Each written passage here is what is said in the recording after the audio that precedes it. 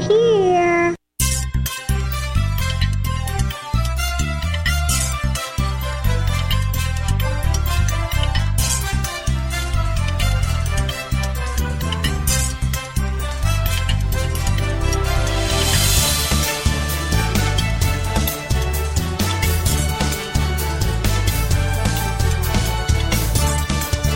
Welcome to the Tech Night Owl Live, the show for PC users who can handle the truth. And now, here's your host, Gene Steinberg.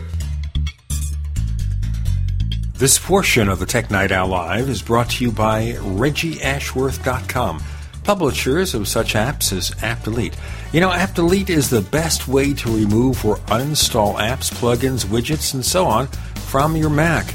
You don't have to worry about finding all those pesky files some of those apps install around your Mac because AppDelete does it for you. Check ReggieAshworth.com. That's ReggieAshworth.com to download your copy of AppDelete. On the Tech Night Owl Live this week, we are going to focus on, guess what? Mountain Lion, Mac 10.8, and lots more. We'll have Jim Dalrymple of The Loop at loopinsight.com. We'll have Kirk McElhearn. We'll have Sean Captain of TechNewsDaily.com and lots more on the Tech Night Owl Live. With lots of insight, we have Jim Dalrymple of The Loop at loopinsight.com. And we're going to take a journey first before we talk with Jim, back to the past, back to the Mac OS X public beta. A couple of weeks before that, I was summoned to CNET headquarters where I was a contributing writer, and I was given a demonstration by someone from Apple, and they gave me a copy of the public beta. That's how it happened. Now, that's the first time and the last time that the press got an advanced view of a Mac OS, except for a few reporters who would see the final version maybe a week earlier, like that guy from the New York Times and that other guy from the Wall Street Journal or someone from Time Magazine. Otherwise, you'd get your copy the day it was released, even if you were in the media. That's the way it worked. Except that Apple went back through time, Jim Dalrymple, and now with 10.8 or Mountain Lion, they're kind of doing it the way they did it with the OS X public beta. Explain. I went down to New York and met with Apple a week before Mountain Lion was officially released as a public beta. Now, that's the point I wanted to emphasize here. You didn't just get something in the mail. You had to physically travel to a centralized location where Apple would have people to brief you. Yeah, it was kind of like a one-on-one keynote. It was really nice to be able to sit there and talk to them about the release and talk to them about where everything is going. Now, without the specifics, who did you see? There were a couple of PR people and there were a couple of Apple execs. But you can't name them? No. Okay. High up, high muckety-mucks. Yeah. Okay. So they gave you a briefing. This is kind of like the briefing we'd get after Apple releases a new product, where you'd meet them at a Macworld Expo or something. So it was basically the PR people, the Apple executives, and they had a MacBook Air or something to demonstrate Mountain Lion. Exactly. Yeah, and we walked through all of the new features and, you know, what those meant for Mountain Lion and what they meant for users. And, you know, you have to keep in mind that this is an early beta of the OS. So new features could be added. Some stuff could be changed. You never know what's going to end up in the final release. Now, before we go into the features, as a beta version, how solid is it? What's missing? Well, there's nothing that I can see that's missing. I've had betas for every OS X since the first, and this is so stable. I've been running it since the day I left Apple. I've been running it as my main system, and it has not crashed, not once. Now, that's an interesting point here. You're running it as your main system. Now, is it slower than Lion? No, actually, in a lot of things, it's actually faster. And I'm running it on a MacBook Air, 13-inch. This is the one you got from Apple? Yes. Okay. Now, does Apple have any problem with you installing it on anything else? Do you have an installer to actually bring it to another computer? Well, now the developer release is out. So, you know, I can install it wherever I want. Okay. So it's very stable. Things like, to bring up the notification center, you actually swipe right to left with 2 fingers, and you start off of the trackpad and swipe across. Okay, so this is kind of an angle of the way you do it on the iOS where you swipe up and down. Right. Okay. Right. So, you just kind of swipe and the notification center comes up. Now, we have to explain here, notification center, if you got a recent iPad or an iPhone using iOS 5, the notification center there puts either a sheet of notifications or individual notifications appear on the top of the page or the top of the screen. Here, how has it changed for a desktop? Well, for the desktop, they right now, because it's a beta, they have certain apps that are in the notification center, like mail and calendaring and things like that. So that is what you can have in there now. There are developer APIs and things that developers will be able to use to add notification center to their apps. But you just swipe, you see, oh, here's an email that I might need. Does it show up on the screen and then disappear? How's the methodology? Do you always have to bring that sheet out, or does it just show up? No, there's kind of like a growl notification that shows up. So a little tiny sheet in the top right-hand corner will pop up with the name of the email that you got or the appointment that's coming up, and you can see it, and then it'll disappear in a few seconds. So you can either click on that and go to the mail message, or you can swipe and open up the notification center and click from there. And the reason that this is so good is because you see in your mail, for instance, that you just got 5 new mails. Well, you could be writing, you're researching something, and you don't necessarily want to go, but, when you see them there, you want to go see what they are in case they're important. Well, with Notification Center, even if you happen to miss the little notifications that pop up in the corner, you can just really quickly swipe over, take a look, and say, no, none of those are important, and keep going. Now, this is interesting here. I should point out that there has been an application on the Mac for a long time. It's open source, called Growl, that puts up little notifications in different applications if they support it.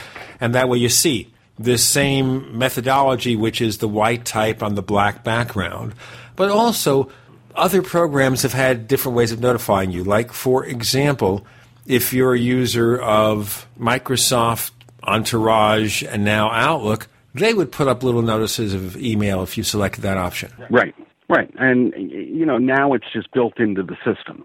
Apple has all of its apps available for Notification Center. So, like I said, the calendars and reminders and things like that. If I was the guy who developed Grow, and he's been interviewed about this, would I worry about this thinking, well, it's open source, so maybe he's not making money from it. But the point being here, would I worry that over time, when a lot of apps are updated to support this notification scheme, that I'm going to see Growl just disappear? Well, it's happened to other apps and features before. There was a search app a long time ago that was called Watson, and Apple released Sherlock. And, Watson was no more, and Apple, kind of brought that all into Spotlight. So basically here the theory is that Growl would be Sherlocked. Well, yeah, I think that's what could happen. Whether it will or not depends on developers and depends on how much it's being used. I've used Growl off and on, but, with the Notification Center, I really don't need it because everything that I want a notification on is in Notification Center.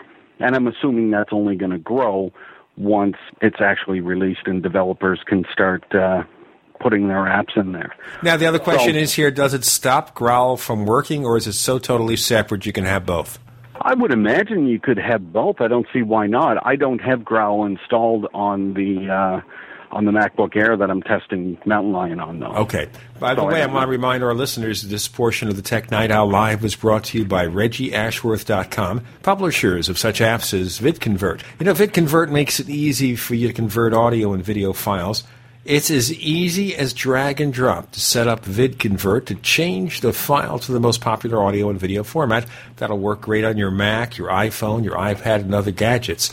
For more, check ReggieAshworth.com, ReggieAshworth.com to download your copy of VidConvert. More with Jim Dalrymple from The Loop at loopinsight.com on the other side of the Tech Night Owl Live.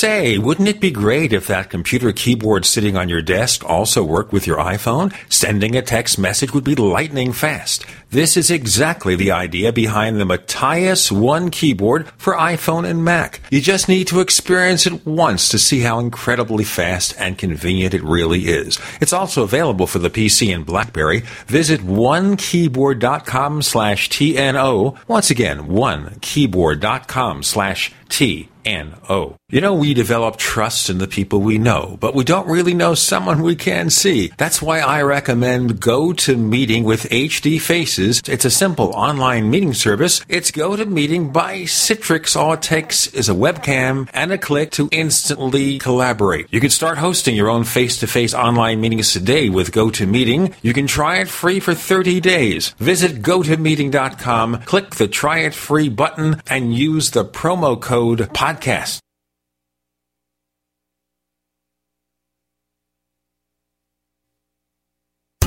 Take charge of your health. Get all natural innovative health products from the new AffinityHealthProducts.com. From weight loss to cold and flu remedies to better joint function, discover natural products you can trust online at AffinityHealthProducts.com. Like Lose and Snooze. Fact is, 90% of all diets fail. Why not try a completely new way of dieting? With Lose and Snooze, you can achieve weight loss while you sleep. Guaranteed. Reduce caloric intake, get a deep restorative sleep, build lean muscle mass, and keep your metabolic rate up to burn fat throughout the night and day. With all natural Lose and Snooze from AffinityHealthProducts.com. Include the one-day diet for a complete weight loss package. Order Lose and Snooze and the one-day diet and other all-natural products for men and women online at AffinityHealthProducts.com. Spelled AFFINITY, healthproducts.com. Or call 877-888-7126. That's 877-888-7126.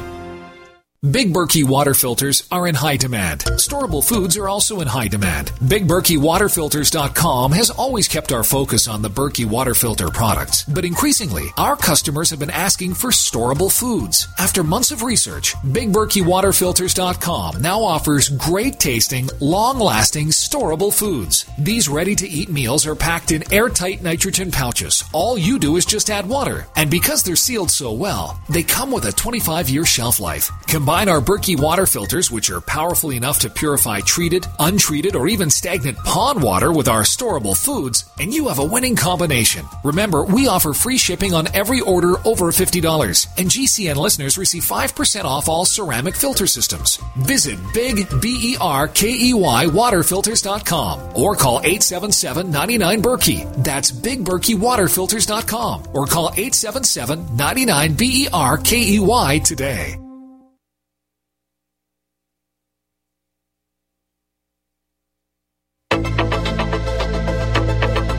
We'd like to hear from you. If you have any thoughts or comments about the Tech Night Owl Live, please get in touch at news@technightowl.com. That's news@technightowl.com. Looking for past episodes? We've got hundreds at technightowl.com/radio. That's technightowl.com/radio. Or subscribe on iTunes. This episode of the Tech Night Owl Live is brought to you in part by Audible.com, a leading provider of spoken audio information and entertainment. Listen to audiobooks whenever and wherever you want. Audible.com. And now, on with the show. We have Jim Dalrymple of The Loop at loopinsight.com on the Tech Night Owl Live. We're focusing this week almost entirely on Mac OS X Mountain Lion. We started the coverage last week with Bob Dr. McLevitis because we had already done some really nice segments of the show before Apple unleashed its latest cat. Now, Jim, the conventional wisdom, and with Apple, conventional wisdom is always turned on its ear, had it that we're going to see OS upgrades every couple of years.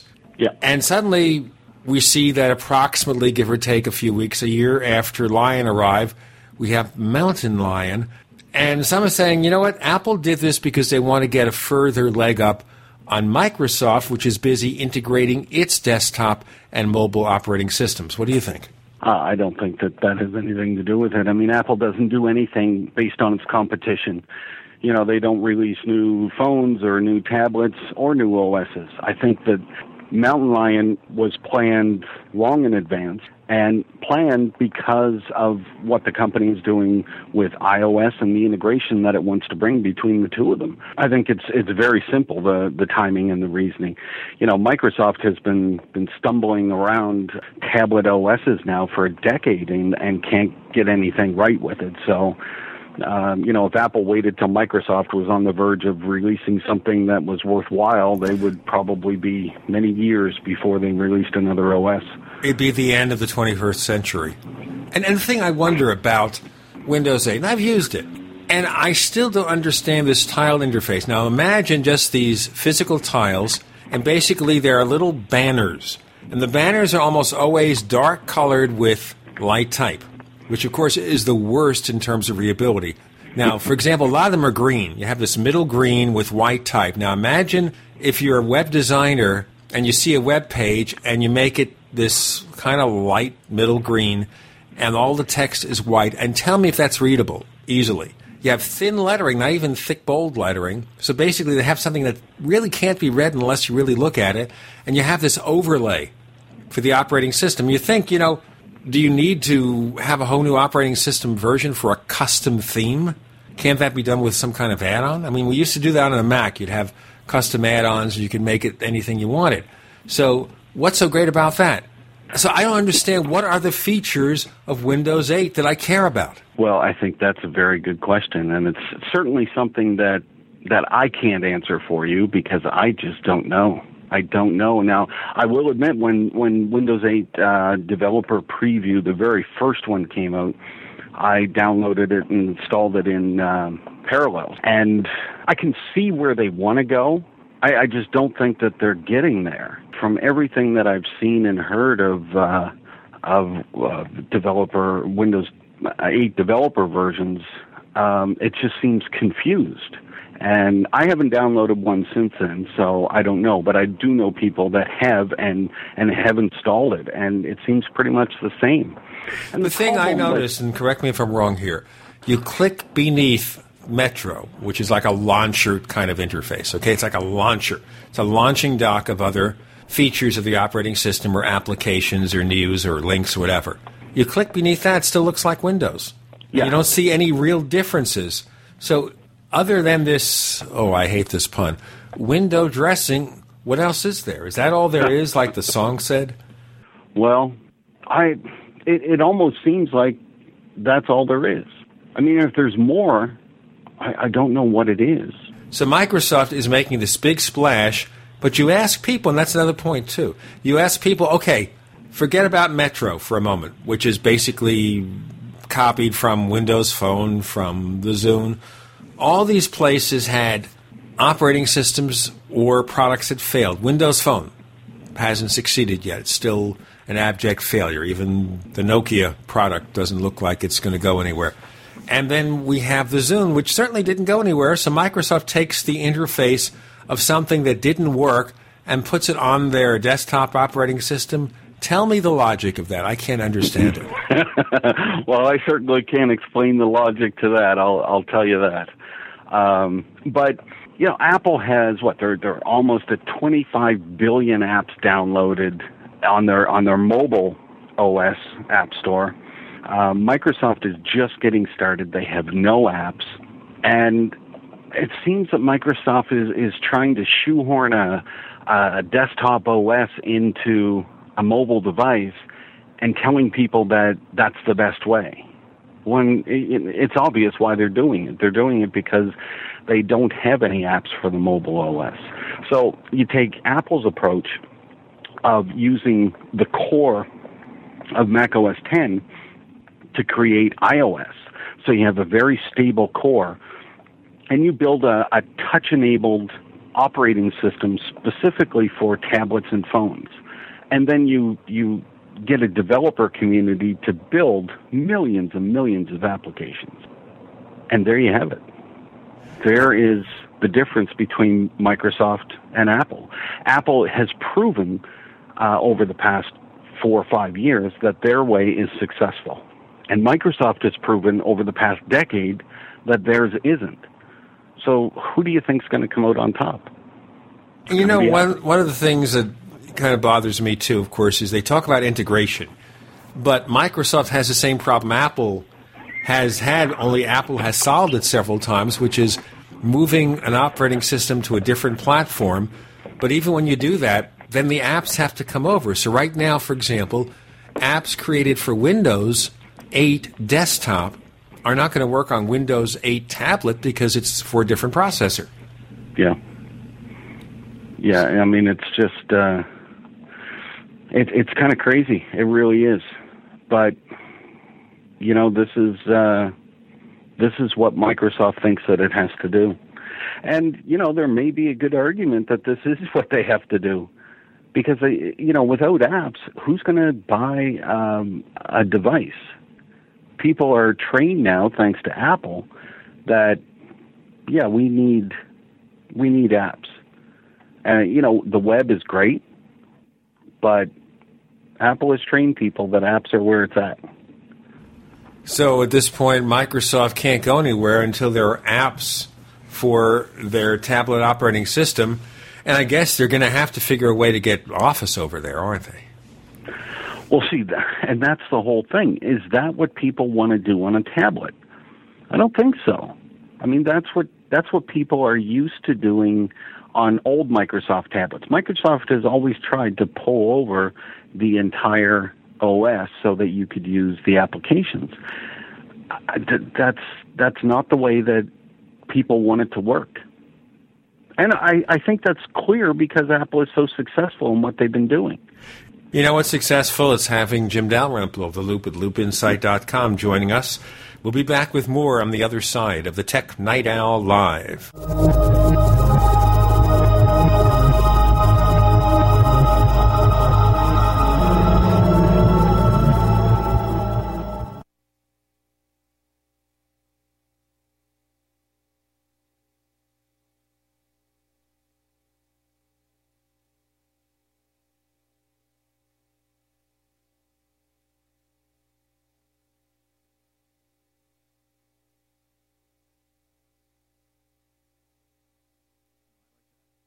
I'm very upfront about what I do, and if you have an issue with it, we'll deal with it. But I don't have to hide it because I'm not committing a crime. On the other hand, it wouldn't hurt to have a hidden camera on you in addition to an open camera. It's a backup. So if they take your big camera, right, you still have something rolling. It wouldn't hurt to have one of those clip-on cameras that the cops are using. They're VIEVU, they're VIEVU. You Google that and get, Sean from L.A. uses that. Sean Nee, he's a photo activist. He uses the GCN Radio Network, providing the world with hard-hitting talk radio. GCN. Great talk radio starts here. When it comes to running a successful business, there are many things you have to get right. But one thing is often overlooked, and that's protecting the data that powers your business. Computers, servers, external hard drives, and even tape backups are vulnerable to failure. In the U.S. alone, over 140,000 hard drives fail each and every week. According to one study, only 7% of companies that lose their data centers for 10 days or more survive beyond the year. So I want to tell you about our friends at Mozy, the most trusted name in online backup. Give our friends at Mozy a call. They've been doing this for a long time and run the most secure, most trusted online backup service. Right now, you could save 15% by using the promo code PODCAST15. That's PODCAST15. Call 877-669-9776. That's 877-669-9776. Or visit mozypro.com. That's mozypro.com. Do you use a CPAP breathing device to help treat sleep apnea and prevent snoring? If so, you should know big insurance companies and government regulations can affect the way you buy sleep apnea equipment. They decide what devices you receive, when you get replacement equipment, and even what you pay. Why limit the quality of your treatment? Break away from institutionalized healthcare and shop where you set the sleep therapy standard. Shop at CPAP.com. See what? CPAP. It stands for Continuous Positive Airway Pressure. CPAP.com has the equipment you want in stock and ready to ship today. Visit CPAP.com to see all of your sleep apnea equipment options. Or call toll-free 1-855-SNORE11. That's 1-855-766-7311 to speak with a friendly family sleep apnea expert who will answer all of your questions. Mention this ad for free shipping. Again, that's CPAP.com. CPAP.com. CPAP. Your money, your treatment, your choice. Live with Gene Steinberg. It's the Tech Night Owl. Because you never know what's going to happen next.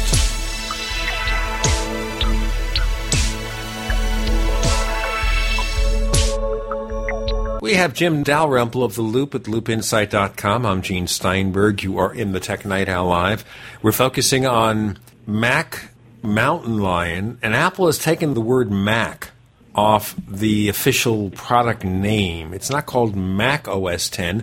It's called OS X. And if powerful forces are trying to destroy your health. It's a fact that we're surrounded by a sea of environmental toxins, from mercury in vaccines and dental fillings to aluminum in chemtrails to pesticides and toxic chemicals sprayed all over our food. Even nuclear radiation, which is still spewing out of Fukushima, has contaminated the water and food supply in the U.S. But there is a solution. Liquid Zeolite is an extraordinary natural formula which safely and effectively removes all kinds of toxins from the body, including capturing heavy metals, pesticides, viruses, and radioactive particles. Use Liquid Zeolite from RestoreYourHealthNow.com for fatigue, headaches, digestion, memory loss, influenza, and joint pain. Zeolite comes with a money-back guarantee and is available at RestoreYourHealthNow.com. Learn how to get free bottles of Zeolite at RestoreYourHealthNow.com or call 800-880-9976. That's 800-880-9976. 100% safe, 100% amazing. Try Liquid Zeolite today. Get over 6,000 preparedness items. Get you ready. That's what you'll find at GetReadySurvival.com. Over 6,000 preparedness items. And counting, because we're adding new items nearly every day. GetReadySurvival.com has it all. Small and family-sized tents, backpacks, sleeping bags, food supplies. Get yours at GetReadySurvival.com. Portable water filters, canteens and hydropacks, knives, axes, shovels, compasses, camouflage and tactical gear, fire starters and ammunition. It's all at GetReadySurvival.com. How about first aid medical, emergency, or small personal survival kits? Get yours at GetReadySurvival.com. If you're not prepared or just semi-prepared, the place to get prepared now is GetReadySurvival.com. Got questions? Call 928-541-9723. That's 928-541-9723. Or go to GetReadySurvival.com. And remember, survival preparedness means living on your own terms.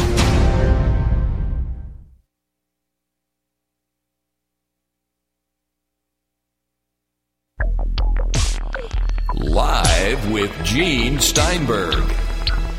It's the Tech Night Owl. Because you never know what's going to happen next.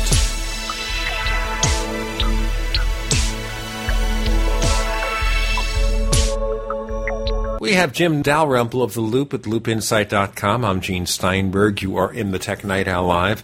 We're focusing on Mac Mountain Lion, and Apple has taken the word Mac off the official product name. It's not called Mac OS X, it's called OS X. And if you look at the public relations information that's been published, they don't call it OS 10.8, although that's the version number. They call it just Mountain Lion. So why the change? Apple has now quite a history of simplifying things. Years ago, they took off computer from, it was Apple Computer Inc. Now it's just Apple Inc. Because Apple's more than just a computer company. It used to be iPhone OS, and now it's just iOS because it's more than the iPhone. It's the iPod Touch, it's the iPad, Apple TV as well. You know, there are many devices that run iOS. So it makes sense to take, follow that naming tradition and take Mac off of OS X. People know the Mac OS based on what used to be code names.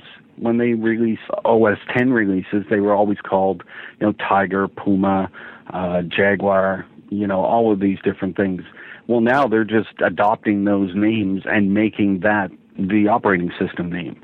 So the only time that you'll ever see an actual version number is when you need to update the OS. So you'll see that there's an update to 10.8.1.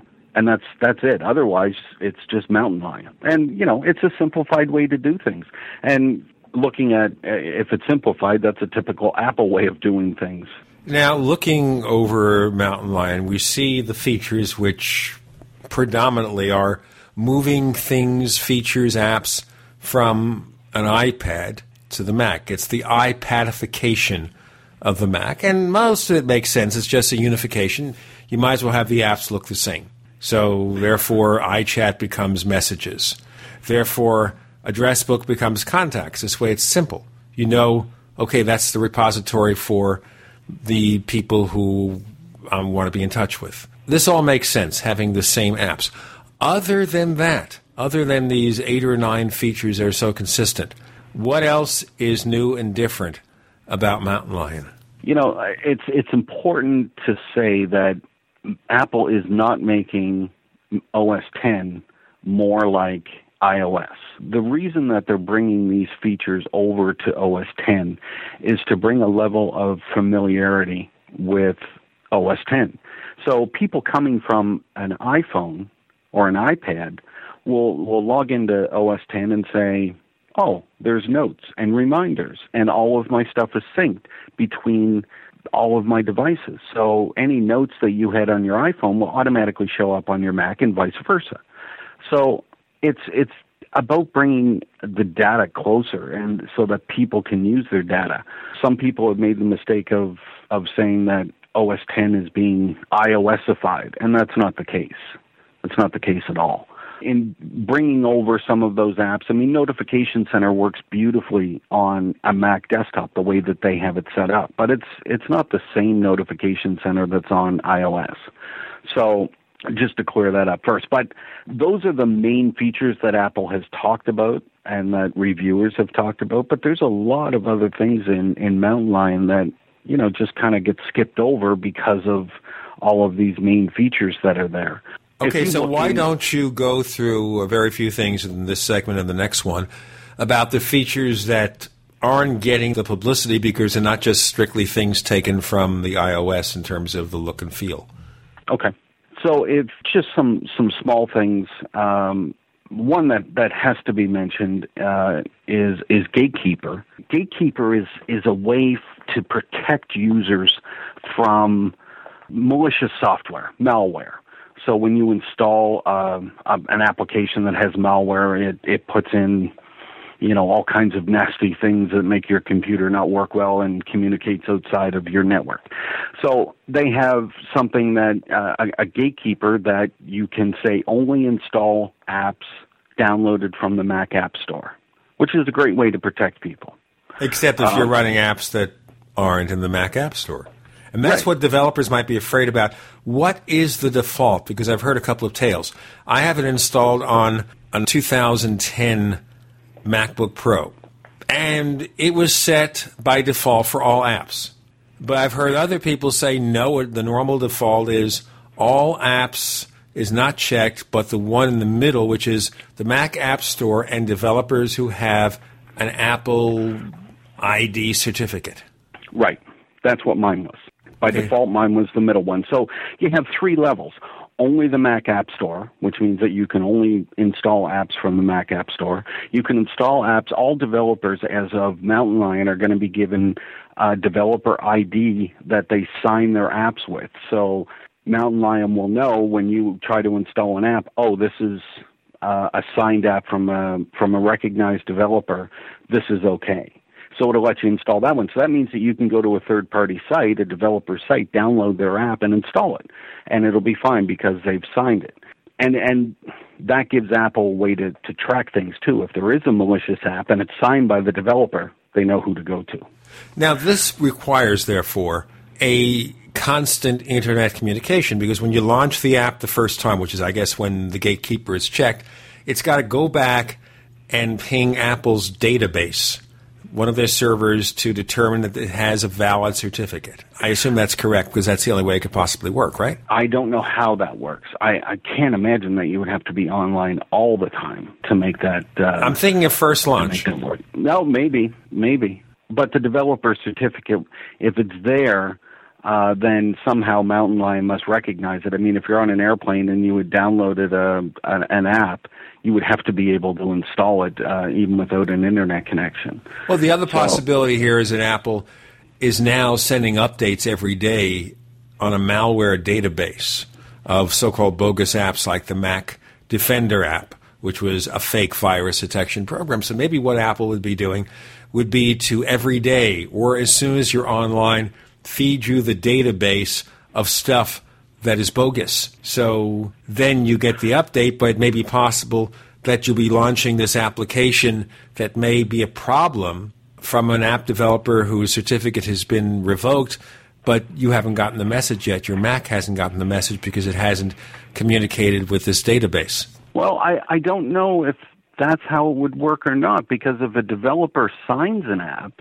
then that's basically enough. Yeah, but at some point, what if that developer's product is shown to have malware? Apple's going to revoke the certificate. So at what point do you know, does your Mac know, this certificate on this app has been revoked? And therefore you launch it the first time and no, you can't use it anymore. Yeah, that's a good point. Of course, you can also bypass it just by a control click. You can bypass it. Yeah, of course, there's manual ways to get around it, too. Sure. They don't want to make it so that you can never install something that you may want to, but they try and make it safe for you. I guess the question developers are going to be having here is this just another way to push them into the Mac App Store? You know, listen, you don't have to worry about all this or checking boxes by default. You'll always be able to run apps if they're in the Mac App Store, so get your app in there. But then, of course, the problem with that is that some apps cannot go in there because they have certain requirements for installation or they plug into certain system resources that Apple does not allow. Well, I don't think that... America's #1 source for independent talk radio for over a decade. We are the GCN Radio Network. The Tech Night Owl Live is brought to you by Audible.com, the Internet's leading provider of audiobooks with more than 100,000 downloadable titles across all types of literature, featuring audio versions of many New York Times bestsellers. For our listeners, Audible is offering a free audiobook to give you a chance to try out their service, such as Steve Jobs, the best-selling biography from Walter Isaacson. For that free audiobook, go to audiblepodcast.com/owl. That's audiblepodcast.com/owl. Remoter is your ultimate screen sharing app for your Mac. With Remoter, you can share the screen of a Mac or any VNC-enabled machine, even Windows and Linux. You can do all this and more with Remoter, the easy way to share screens on your computer. Remoter is just $10.99, but wait. Go to store.remoterlabs.com. That's store.remoterlabs.com. Use the coupon code TNO to get 20% off. That's TNO to get 20% off.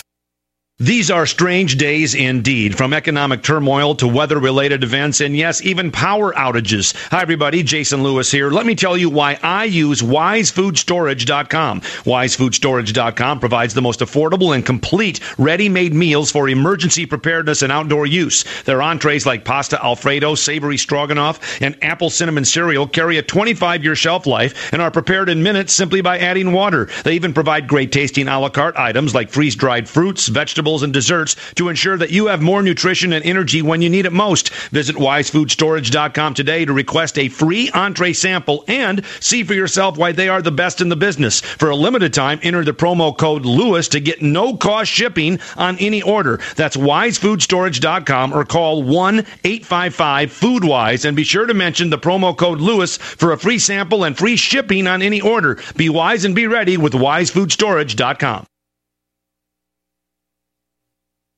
2012 is finally here, and while the government racks up another $1 trillion in debt, the IRS is hard at work collecting. In fact, they're even sending agents to some people's homes in place of business. If you owe back taxes, have years of unfiled tax returns, or are receiving threatening letters or phone calls, call the tax division of the law offices of Craig Zimmerman at 800-652-6978. Our tax division is spearheaded by a former IRS agent with over 31 21 years experience. He knows the ins and outs of the IRS and how to get them off your back once and for all. The phone call is free, and so is the consultation. So call now, 800-652-6978. That's 800-652-6978. Don't wait for agents to knock on your door. Call 800-652-6978 or visit us on the web at www.craigzlaw.com. You'll be glad you did. Extend your life with Extendovite. Extendovite is a 7-herb heart protection cocktail designed to support cardiovascular health, blood pressure, and cholesterol levels. February is Heart Month, and we at Heart Drop 2000 are having our leap year sale with prices from 5 years ago. From February 1st to February 29th, you can purchase a 4-month supply of either capsules or liquid for only $125, including shipping and handling, to help you help yourself. So call now to take advantage of this one-time offer. To order, call 1-877-928-8822. That's 1-877-928-8822. Or visit our website at heartdrop.com. Extend your life with Extendovite. Do you know what's going to happen next? Well, here's the Tech Night Owl. Live with Gene Steinberg.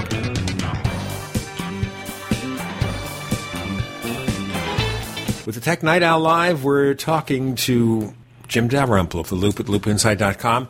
He has insights because he had that briefing, one of the few who had a briefing with Apple to get a pre-release version of Mountain Lion to see how it works. He says he could use it as his daily operating system, even though it's still a few months from being finished. Okay, so Gatekeeper, we understand how that works, and we could hope, of course, that it won't be so difficult that app developers will still be able to work outside of the Mac App Store and all that. What else do we see that Mountain Lion is doing?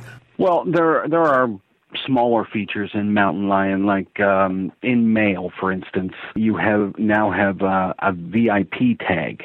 So if I get messages from my wife and I always want to know when those messages come in, I can tag her as a VIP, so that from then on, any messages that come in, you can be alerted, and through notification, that that's an important email and it's one that you have to read.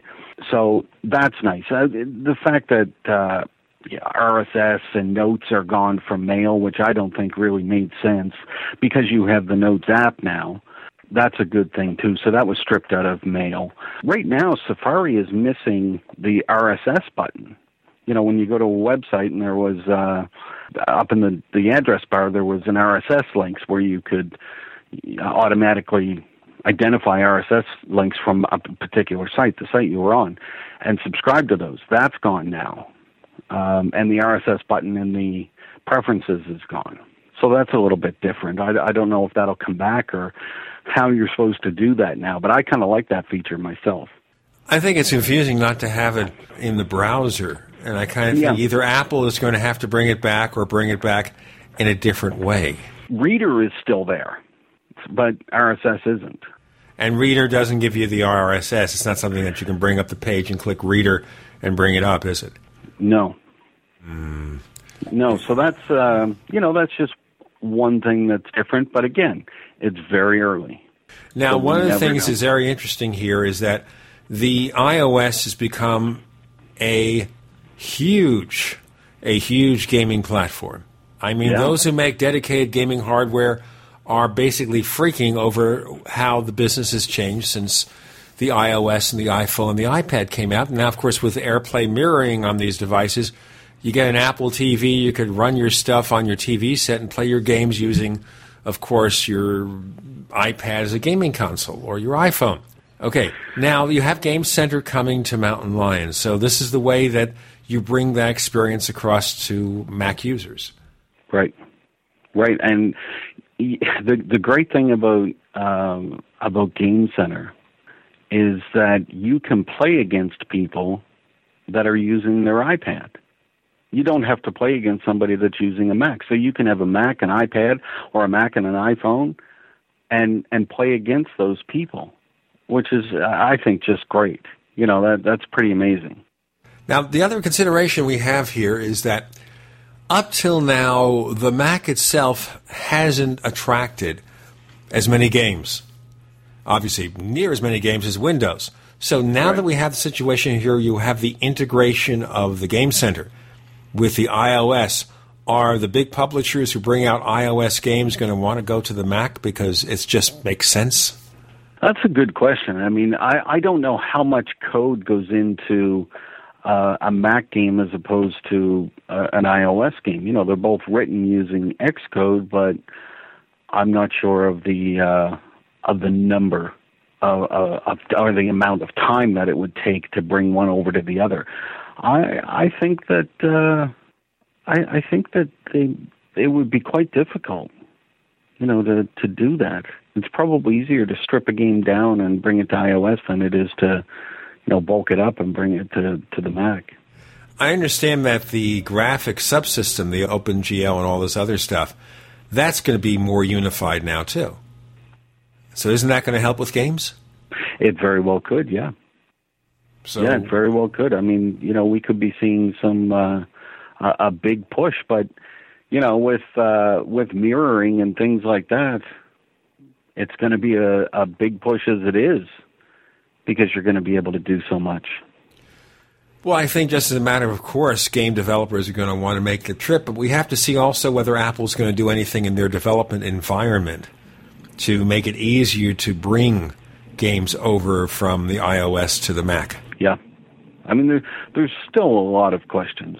You know, clearly there's a lot of questions and a lot of things that people want to see, and it's going to be interesting to see how Apple responds to it all.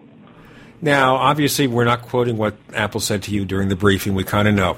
But overall, are there questions that you still have that either Mountain Lion or any other information you might have acquired doesn't answer?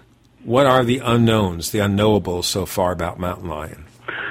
Well, we don't know the price. You know, the Lion sold for $29 as an upgrade. We don't know how much Mountain Lion is going to be, although, you know, we could assume that it's going to be about the same. So that's an unknown. We do know that it's going to be an App Store only download. So, you know, anybody that wants it's going to have to go to the App Store to get it. So that's one thing. I mean, it's safe to say we don't know everything that Mountain Lion is going to have when it comes out. They call 100-plus new features. And we didn't know all the new features of Lion until Apple listed them very shortly before the thing came out. So now we're in February. We have anywhere from 4 to 6 months before Mountain Lion is available. A lot of time for changes or additions.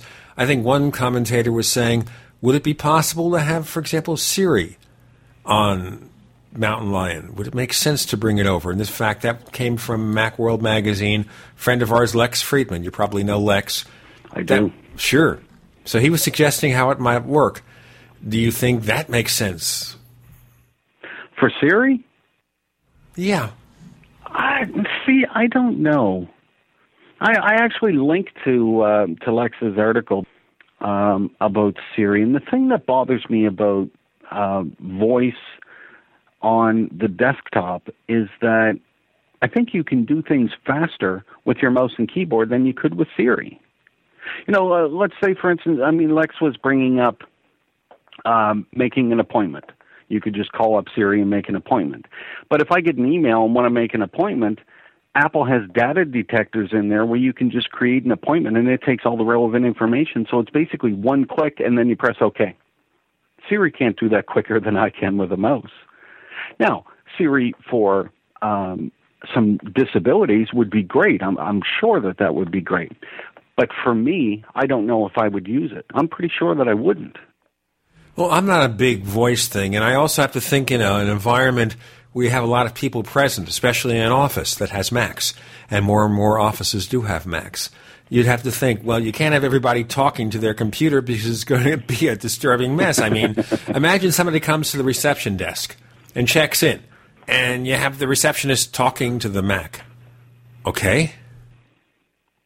Yeah, I don't know if that would work or not. I mean, like I said, for some other people, I can see that it might be a help, but not for me. Not if I can do it faster like I do now. Now, I have one other question because we have only a minute or two, and it's a fast question.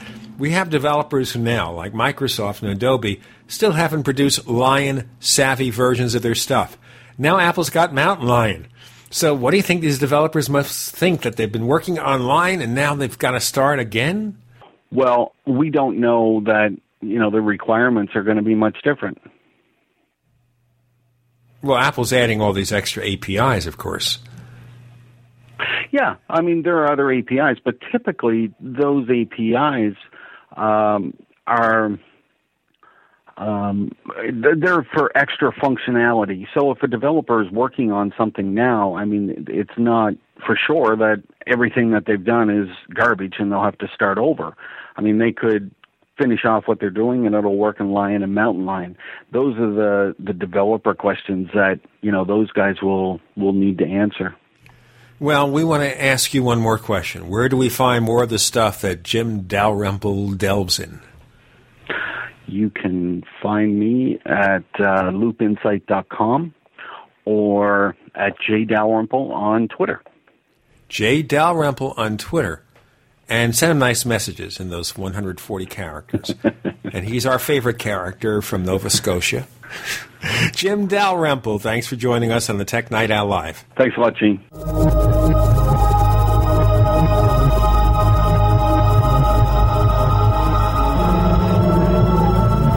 Are you tired of searching for great talk radio? Something more important. Search no more.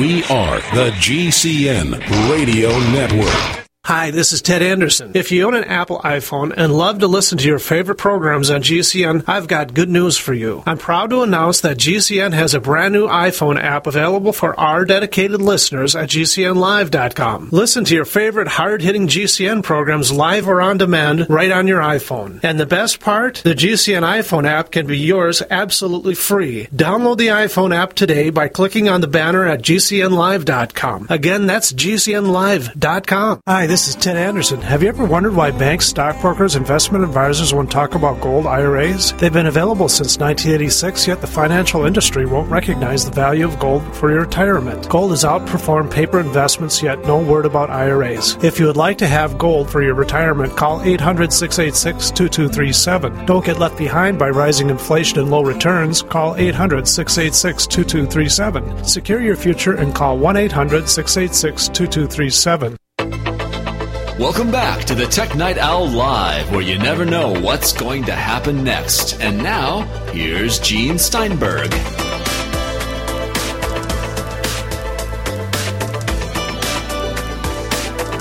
He is the one, the only, the iTunes guy himself.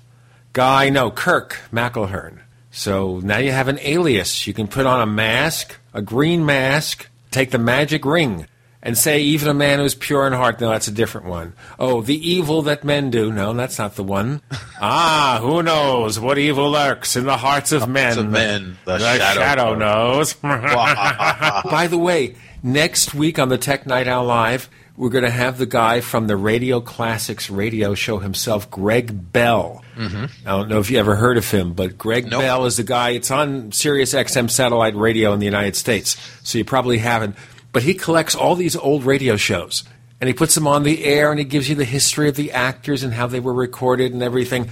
And you get things like the original Superman, and, of course, the Lone Ranger, the Green Hornet, Jack Benny on the radio, Gunsmoke. Mm-hmm. Of course, the guy who played Gunsmoke on the radio, for example, was William Conrad, rather a stout gentleman. So when they went to TV, even though they aired at the same time, on TV they got Jim Arness, who was 6'6" and tall and thin.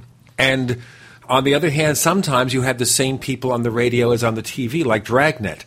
Jack Webb, he created Dragnet, so he did Dragnet on the radio and also on TV with the same people.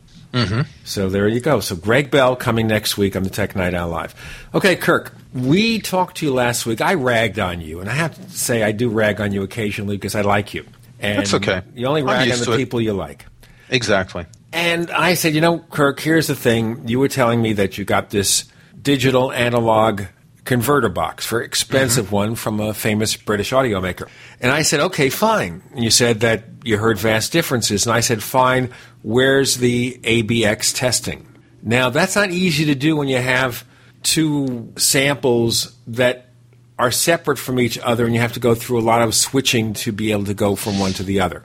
Right. Because the original ABX hardware tester back in the 70s and 80s, it was a switch box.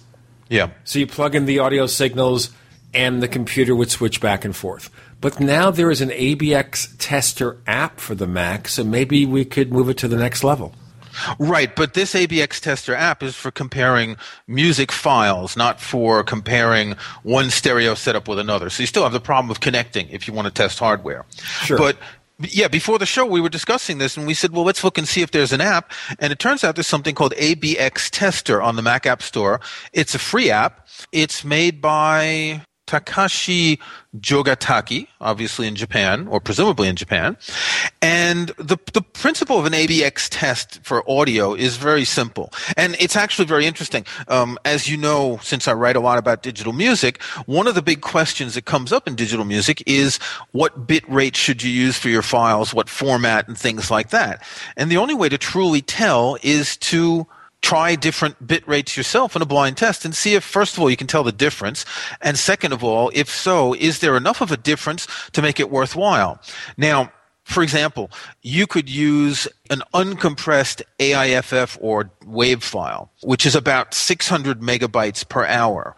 Or you could use a 256K AAC file, which is the format that Apple uses in the iTunes Store, which comes, if I'm not mistaken, to about 80 megabytes per hour. So you have a big difference in storage space.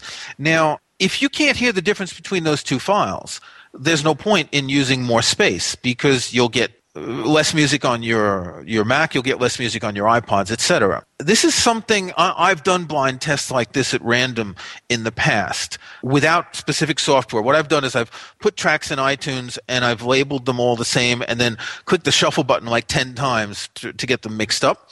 Then I've rated them. And then I've shuffled again and again and again and re-rated them to try and figure it out. But with this software, you take two tracks and you go through 5 tests asking you, is this A or B? And presumably your A is going to be the highest resolution or the highest bit rate, and the B is going to be the lower. You assume that, but the key here is you don't know. You choose how do you want to put them into the app. Right, but the way it works here is that you do not know what X is. It's testing X each time. So the computer, right. the algorithm in files, it decides whether when you play a sample it's going to be A or B. And because you don't know, the only choice you have here is to guess what you think is the better sound or the different sound. And usually it's a comparison of difference. Can you hear the difference between A and B? Before you quantify that difference, you have to say, well, if A and B are the same audibly, meaning that the results you get are no better than chance, then that means the difference is not worth the difference. If it's only slightly different, in other words, you only get a slight favoring of the higher resolution file, well, maybe the difference is so insignificant it's not worth bothering with. If it is significant, then it's worth reporting. So we're going to put you to the test, aren't we? And the significance comes in a number of different places, and I mentioned file size and things like that. But the significance also could have something to do with the equipment you're using. Now, you may have a nice stereo in the living room, and you may be able to hear the difference there. If you connect your Mac to your stereo and play back the music, you might be able to hear a difference. But then when you put it on your iPod, you might not. So there's a lot of different variables here. You might have 2 sets of headphones. With one pair of headphones that are more expensive, you might hear a difference, and with a cheaper one, you might not. So again, the point here is to try and find what is the threshold at which the difference is noticeable and the difference is worthwhile. Worthwhile in space, worthwhile also in cost, because a number of websites sell files in FLAC format or Apple lossless format or even high resolution formats more expensive than compressed files. So that's it. Is the difference worth a difference? And also, I guess we should help you devise a way of testing this digital analog converter to see reliably how much of a difference there really is, or if there is a difference when put to the test. But that's going to be kind of difficult because it's a matter of switching. It's one level matching because the output levels are going to be different. And you need a flexible way of switching between the inputs without you knowing that it's done. Right, and the output level is going to be different, especially because going into the DAC, the digital audio converter, uses the optical output on my Mac. Going without the DAC would be using the analog output. Now, the optical output is not affected by the volume control on the Mac, whereas the analog one is. So you've got Unfortunately, the analog and the headphone output are the same output. Well, they're the same plug, so you can't just plug one into one plug and one into another. Apple's devices, in fact, desktops and laptops, have both an analog and a digital output. The digital is at the very end of the jack, and the plug that you plug in has fiber optics in it, so it's basically getting the light from it. And the analog is on the sides. You know, you get the three little separations on the plug. So they have both in the same jack, and you can't just plug one plug in one jack and one in another. Right. You'd need maybe a Mac Pro you could work something on. I think they're still separate, aren't they? Mac Pro, I'm not sure that they are separate, in fact. All right. Well, I have to look. It's been a couple of years since I looked at a Mac Pro, since I got rid of my last one. The point being here is that we're going to try to give you some real information here, and probably Kirk will do a story about it, which is, okay, if you want to get the best quality music, how far do you have to go to get it, and how good is Apple's 256K AAC format? And I guess compared to the CD, the easiest comparison is, okay, I can buy the CD version, or I could buy the version online, and the prices aren't going to be that much different. Obviously, I get the physical artwork with a CD. It's prettier to look at, but not as portable because, you know, I could take my iPhone, stick it in my pocket, and have my music library wherever I go. But you can rip the CD. Sure. So the portability isn't an issue. But obviously, but the CD is something you can't take in your pocket. So you can take it in your car, maybe, and that's fine. My car has a 6 CD changer. I can put it in my pocket. I just can't listen to it when it's in my pocket. That's right, and that's the point. And you have to have a pretty fat pocket. So basically, the other way to do it, of course, is to moonlight as a clown. Then you have fat pockets, right? Good point. And you have a red nose. That's true. Which you may get a red nose after you try this test. I don't know. Exactly. So we'll be talking about this in future weeks. ABX testing and Kirk McElhearn. It's my fault. I made him do it. Don't blame him. I'm Gene Steinberg. You're in the Tech Night Owl Live.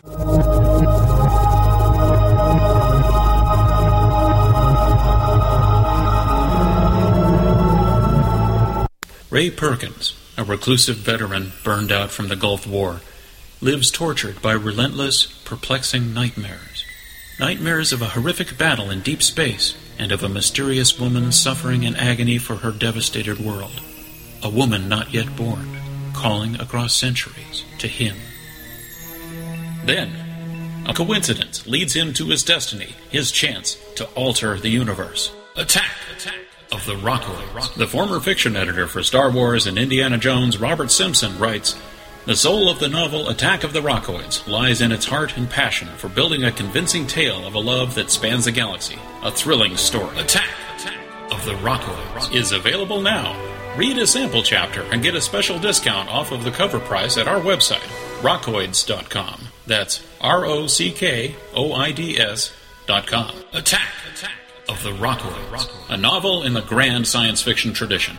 Gold. It's like nothing else on Earth. From the Romans through the Renaissance, from the Industrial Age to the Space Age, gold has weathered the test of time. For 6,000 years, gold has remained the ultimate store of wealth. According to the World Gold Council and the U.S. Mint, demand is at an all-time high. The stage is being set for the reemergence of gold as the common-sense alternative to a fiat paper currency that gets weaker every day. Midas Resources is proud to offer the hard-hitting report that arms you with the truth you need need to protect you and your family from the Fed's plans for your hard-earned money. Don't gamble with your future. Call Midas Resources today and ask for your free copy of As Good as Gold. Call 1-800-686-2237 for the report the Fed hopes you'll never see. As Good as Gold can be yours by calling 800-686-2237. If you have ever thought about owning gold, you must read this report. Call Midas today at 800-686-2237. Do you use a CPAP breathing device to help treat sleep apnea and prevent snoring? If so, you should know big insurance companies and government regulations can affect the way you buy sleep apnea equipment. They decide what devices you receive, when you get replacement equipment, and even what you pay. Why limit the quality of your treatment?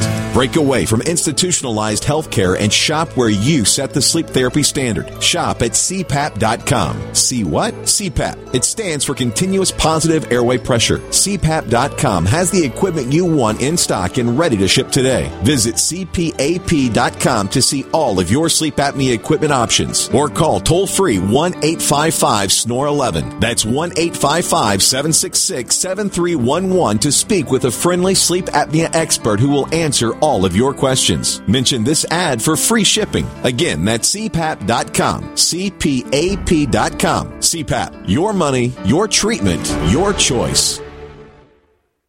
Extend your life with Extendovite. Extendovite is a 7-herb heart protection cocktail designed to support cardiovascular health, blood pressure, and cholesterol levels. February is Heart Month, and we at Heart Drop 2000 are having our leap year sale with prices from 5 years ago. From February 1st to February 29th, you can purchase a 4-month supply of either capsules or liquid for only $125, including shipping and handling, to help you help yourself. So call now to take advantage of this one-time offer. To order, call 1-877-928-8822. That's 1-877-928-8822. Or visit our website at heartdrop.com. Extend your life with Extendovite. We'd like to hear from you. If you have a comment or question about the Tech Night Owl Live, please send it to news@technightowl.com. That's news@technightowl.com.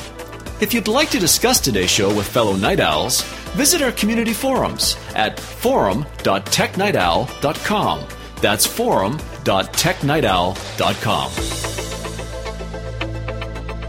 Okay, enough with ABX testing. With the iTunes guy himself, Kirk McElhearn, this is something he'll report maybe on his site, maybe even Macworld. We'll have to get Jason Snell to accept that article. We'll personally lobby for you, Kirk.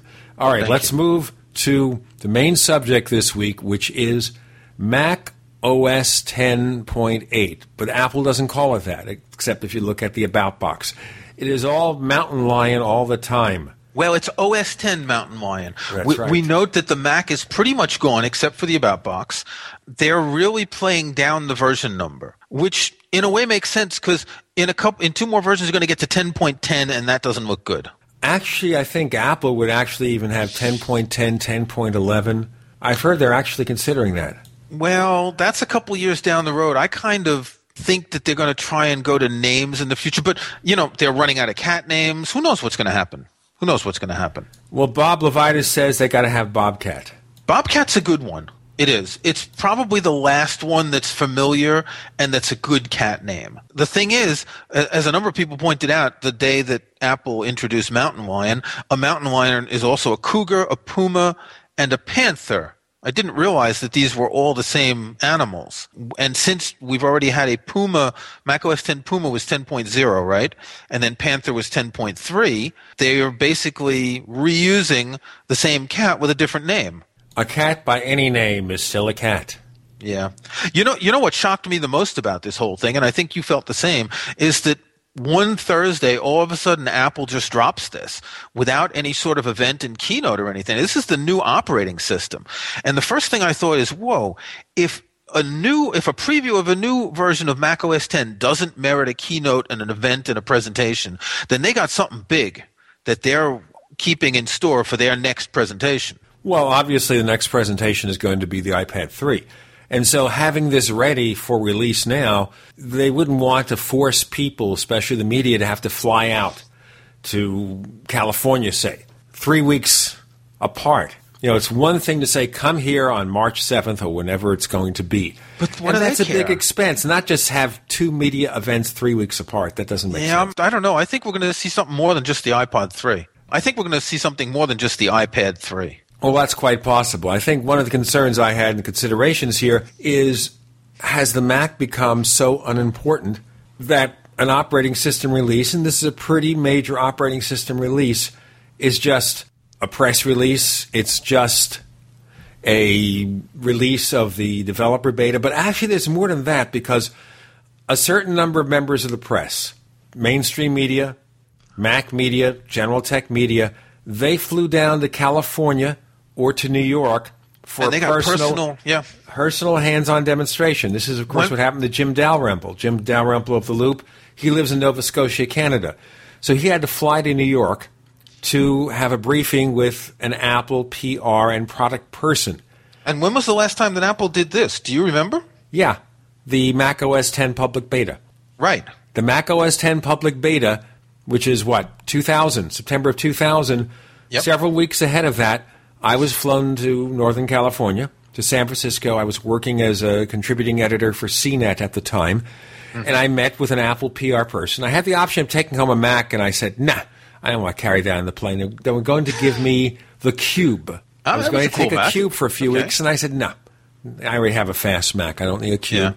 Just give me the CD. Disc. This is before we had DVD media. Right. And he said, okay. So that's how I did it. This time, however, they gave the reporters a MacBook Air with Mountain Lion pre-installed. And that's how they got a copy about a week before the release, so they have the opportunity to work with it and write their stories. Right.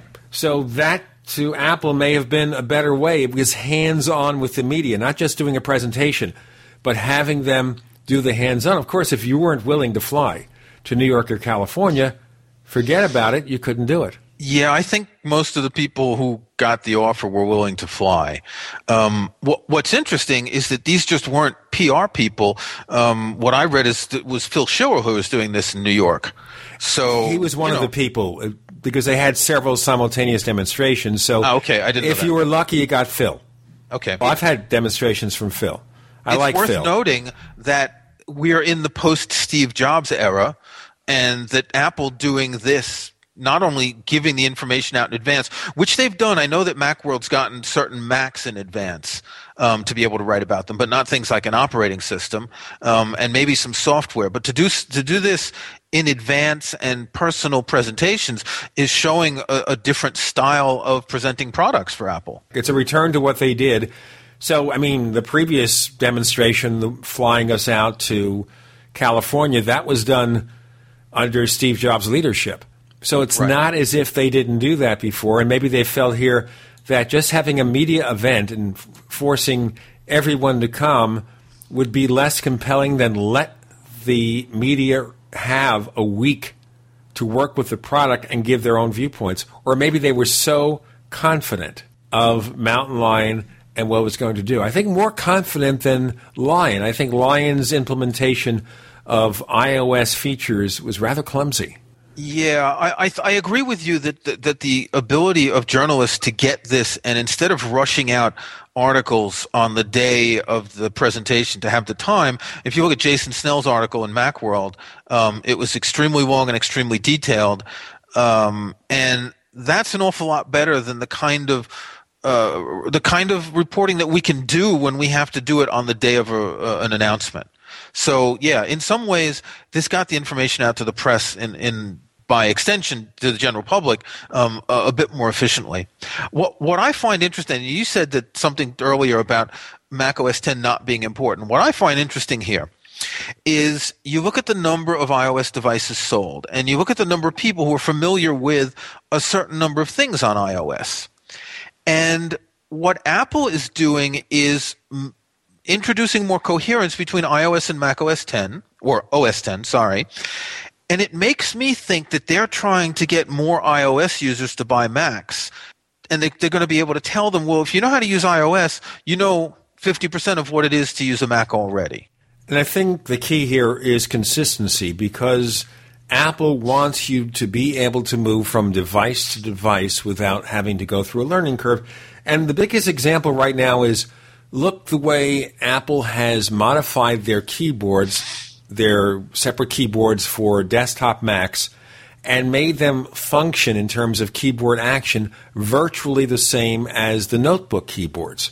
So this way, and this is one of the biggest problems, no other PC company does this, which is to make sure that if you're used to typing a certain way with a certain keyboard feel, and it's very significant. You know, one keyboard to another, the feel is very significant, and if you have to switch back and forth, it takes a while to be able to regain your accuracy, because the way the keys react to the way you press them, all that takes a little bit of time, so it hurts your productivity. True. What never hurts our productivity is to talk to Kirk McElhearn on the Tech Night Owl Live.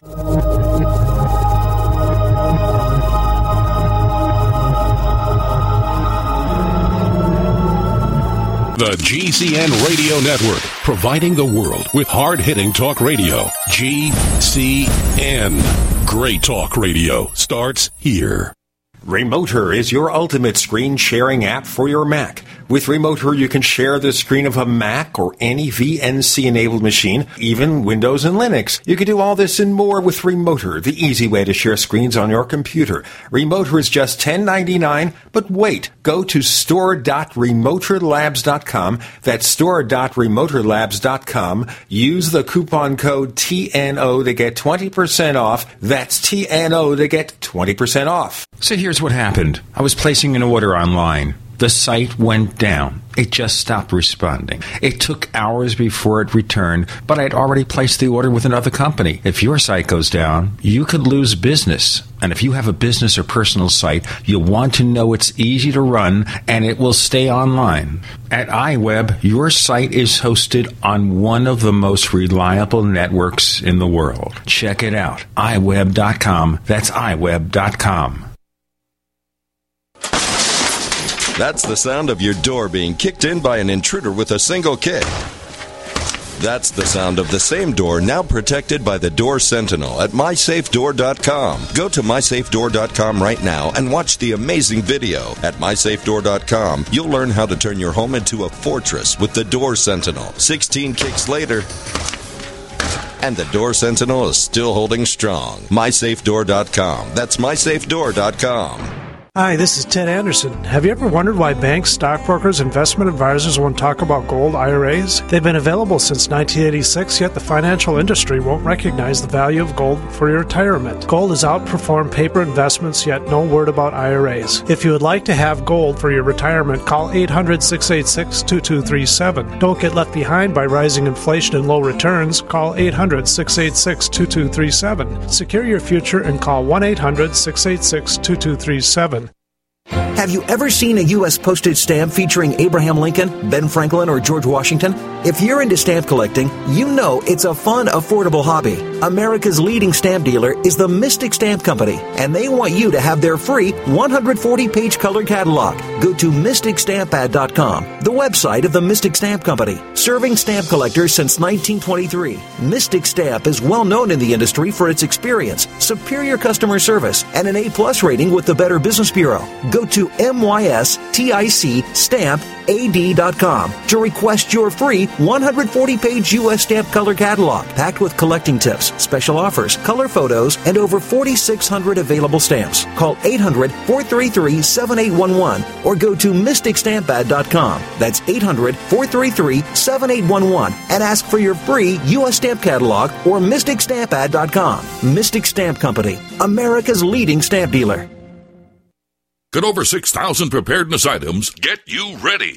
That's what you'll find at GetReadySurvival.com. Over 6,000 preparedness items and counting, because we're adding new items nearly every day. GetReadySurvival.com has it all. Small and family-sized tents, backpacks, sleeping bags, food supplies. Get yours at GetReadySurvival.com. Portable water filters, canteens and hydro packs, knives, axes, shovels, compasses, camouflage and tactical gear, fire starters and ammunition. It's all at GetReadySurvival.com. How about first aid medical, emergency, or small personal survival kits? Get yours at GetReadySurvival.com. If you're not prepared or just semi-prepared, the place to get prepared now is GetReadySurvival.com. Got questions? Call 928-541-9723. That's 928-541-9723. Or go to GetReadySurvival.com. And remember, survival preparedness means living on your own terms.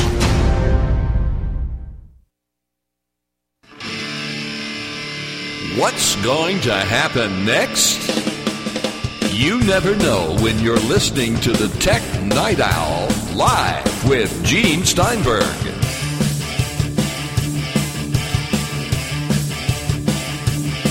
With Kirk McElhearn, the Macworld iTunes guy, we're talking about the next version of Mac OS X called Mountain Lion. I was pointing out consistencies, how Apple now makes keyboards for desktops and notebooks with the same feel.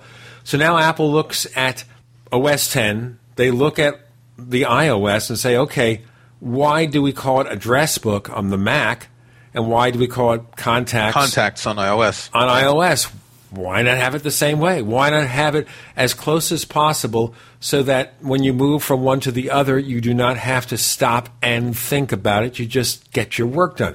And that's it. The transparency, iCloud is especially for this, because if you could take an app and save a document in the cloud, and that's going to entail modifications of those apps, of course, and then go to your iPad and maybe do some editing of the document. Maybe you're not typing everything there. It's not as convenient to type.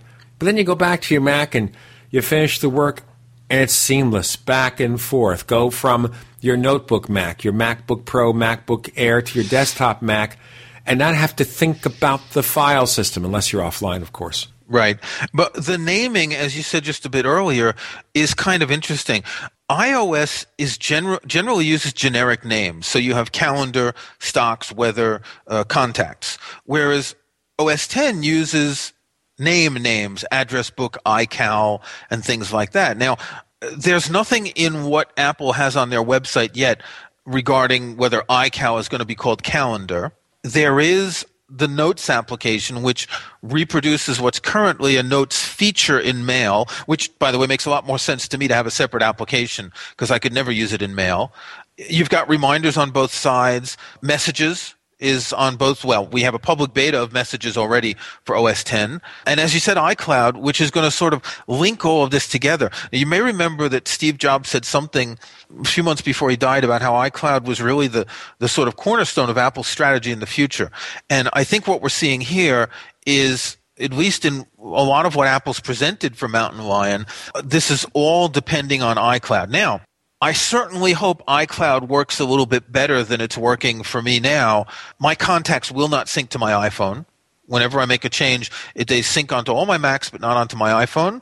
My bookmarks won't sync. You know, we had these problems with MobileMe and .Mac before that, and iCloud is far from perfect. And if we're going to depend so much on iCloud, they've really got to get it right.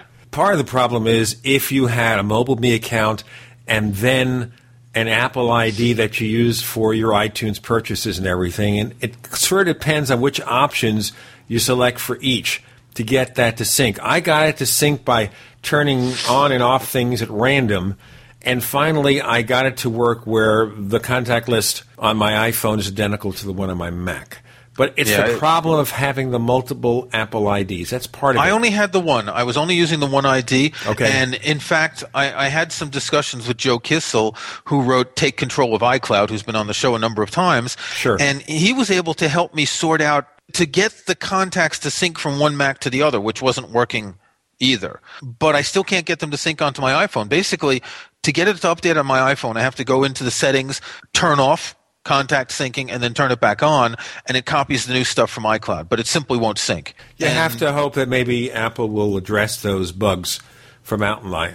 Well, I think they should have been addressed already because iCloud is already important if you have multiple Apple devices. It's going to be more important when we move over to Mountain Lion, but Mountain Lion's coming out in a couple of months. They said in the summer. I would think it's very possible that it comes out a few weeks after the WWDC, which is in June, but they really need to get this straight. And believe me, I'm seeing an awful lot of people in forums who have the same kind of problem with iCloud. With some of it's contacts, some of it's calendars, some of it's bookmarks, but it's not as smooth as it should be. I agree with that, and I think they need to make it more flexible. The problem with iCloud, of course, is all this stuff depends on you being online. I'll give you another example. We have Gatekeeper.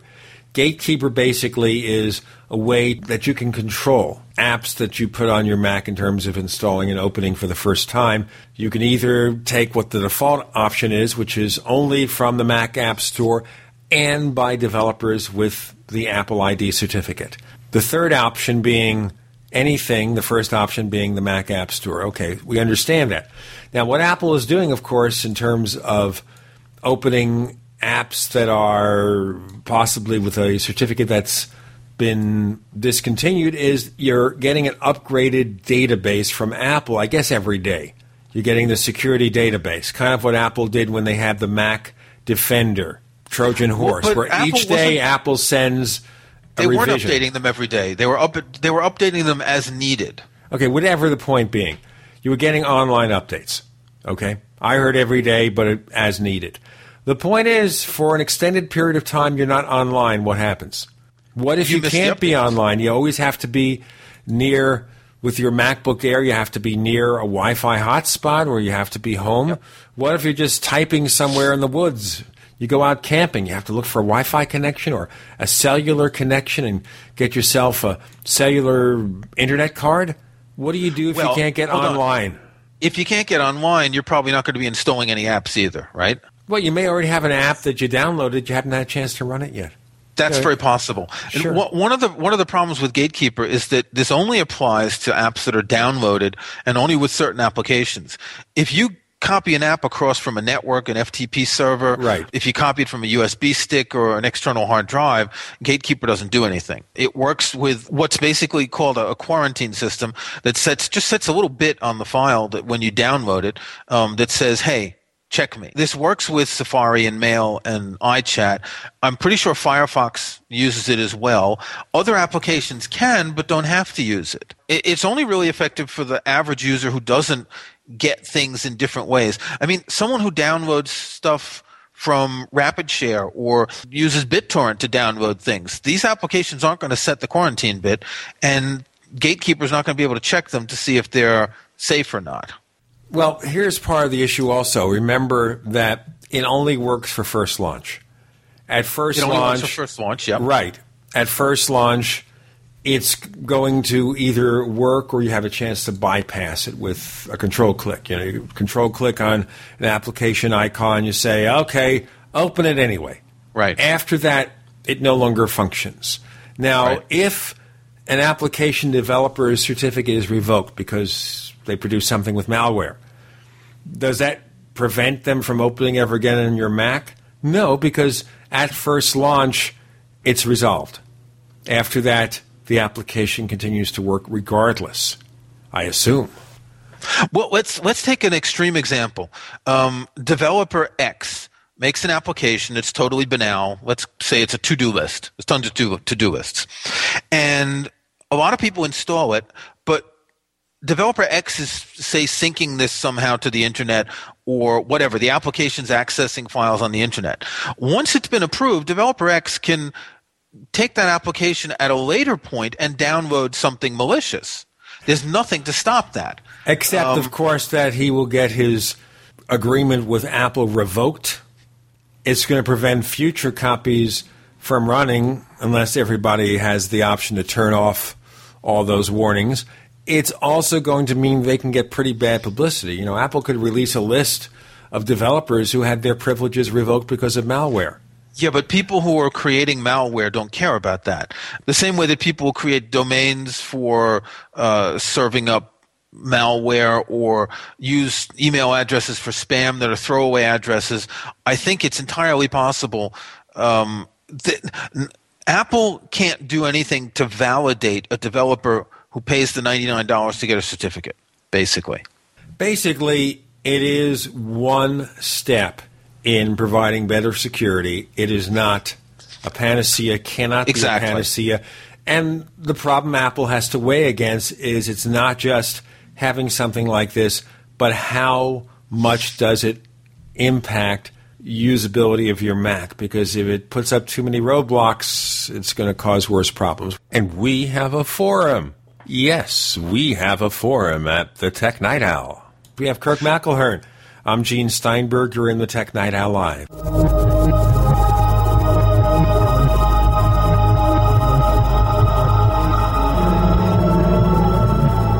America's #1 source for independent talk radio for over a decade. We are the GCN Radio Network. Ray Perkins, a reclusive veteran burned out from the Gulf War, lives tortured by relentless, perplexing nightmares. Nightmares of a horrific battle in deep space and of a mysterious woman suffering in agony for her devastated world. A woman not yet born, calling across centuries to him. Then, a coincidence leads him to his destiny, his chance to alter the universe. Attack of the Rockoids. The former fiction editor for Star Wars and Indiana Jones, Robert Simpson, writes, "The soul of the novel Attack of the Rockoids lies in its heart and passion for building a convincing tale of a love that spans the galaxy. A thrilling story. Attack of the Rockoids is available now. Read a sample chapter and get a special discount off of the cover price at our website, rockoids.com. That's ROCKOIDS.com. Attack of the Rockoids, a novel in the grand science fiction tradition. Big Berkey water filters are in high demand. Storable foods are also in high demand. BigBerkeyWaterFilters.com has always kept our focus on the Berkey water filter products, but increasingly, our customers have been asking for storable foods. After months of research, BigBerkeyWaterFilters.com now offers great-tasting, long-lasting, storable foods. These ready-to-eat meals are packed in airtight nitrogen pouches. All you do is just add water, and because they're sealed so well, they come with a 25-year shelf life. Combine our Berkey water filters, which are powerful enough to purify treated, untreated, or even stagnant pond water with our storable foods, and you have a winning combination. Remember, we offer free shipping on every order over $50, and GCN listeners receive 5% off all ceramic filter systems. Visit BigBerkeyWaterFilters.com or call 877-99-BERKEY. That's BigBerkeyWaterFilters.com or call 877-99-BERKEY today. Iodine protection packs from HempUSA.org are now in stock for immediate delivery worldwide. Our iodine protection packs include microplant powder, green life kelp, red palm oil, and our clear roll-on iodine that will feed the body the iodine it needs. All iodine protection packs are in stock, save you money, and ship for free in all 50 states. Visit HempUSA.org or call 908-691-2608 today. HempUSA.org has a revolutionary wonder food for detoxing the body and rebuilding the immune system. Microplant powder can help unclog arteries and soften heart valves while removing heavy metals, virus, fungus, bacteria, and parasites. Plus, it cleans and purifies the blood, lungs, stomach, and colon. Keep your body clean with Microplant powder. Visit us at HempUSA.org or call 908-691-2608 today. Digestive health is the key to wellness and elimination of toxins. That bears repeating. Digestive health is the key to wellness and elimination of toxins. And Pro EM1 Daily Probiotic Cleanse is the key to digestive health. Pro EM1 is a powerful liquid probiotic, strong enough to cleanse, gentle enough to use every day. Pro EM1 is dairy, wheat, and soy-free, contains all natural and certified organic ingredients, contains no preservatives or animal products, supports a healthy digestive and immune system, supports weight loss, improves absorption of food nutrients, aids in controlling yeast infections, is never freeze-dried, and uses 3 groups of live, viable, beneficial microbes to cleanse and remove toxins. Order Pro EM1 Daily Probiotic Cleanse at Teraganix.com, spelled Teraganix.com, Teraganix.com, or call toll-free 866-369-3678. That's 866-369-3678. Pro EM1, the raw probiotic.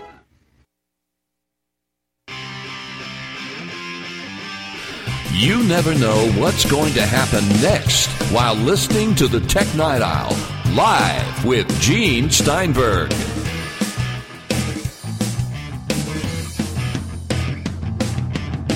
We are exploring Gatekeeper, part of Mountain Lion, the next version of Mac OS X with Kirk McElhearn, the iTunes guy. I'm Gene Steinberg. You're in the Tech Night Owl Live. The point I raised before we split for the break is that Gatekeeper is not a panacea. It's just another step in trying to provide you a more secure environment. Now, what's interesting to me, Kirk, is the fact that here we have Mountain Lion coming this summer sometime, anytime from, say, late June through September. Right. Okay, now, we have apps that haven't even been updated for Lion yet. Yeah, and a lot of these aren't going to run at all under Mountain Lion for a number of reasons, which is always the case with a new version of an operating system. Another thing is that, again, every new version of an OS moves ahead the sort of 50-yard line beyond which old machines aren't supported.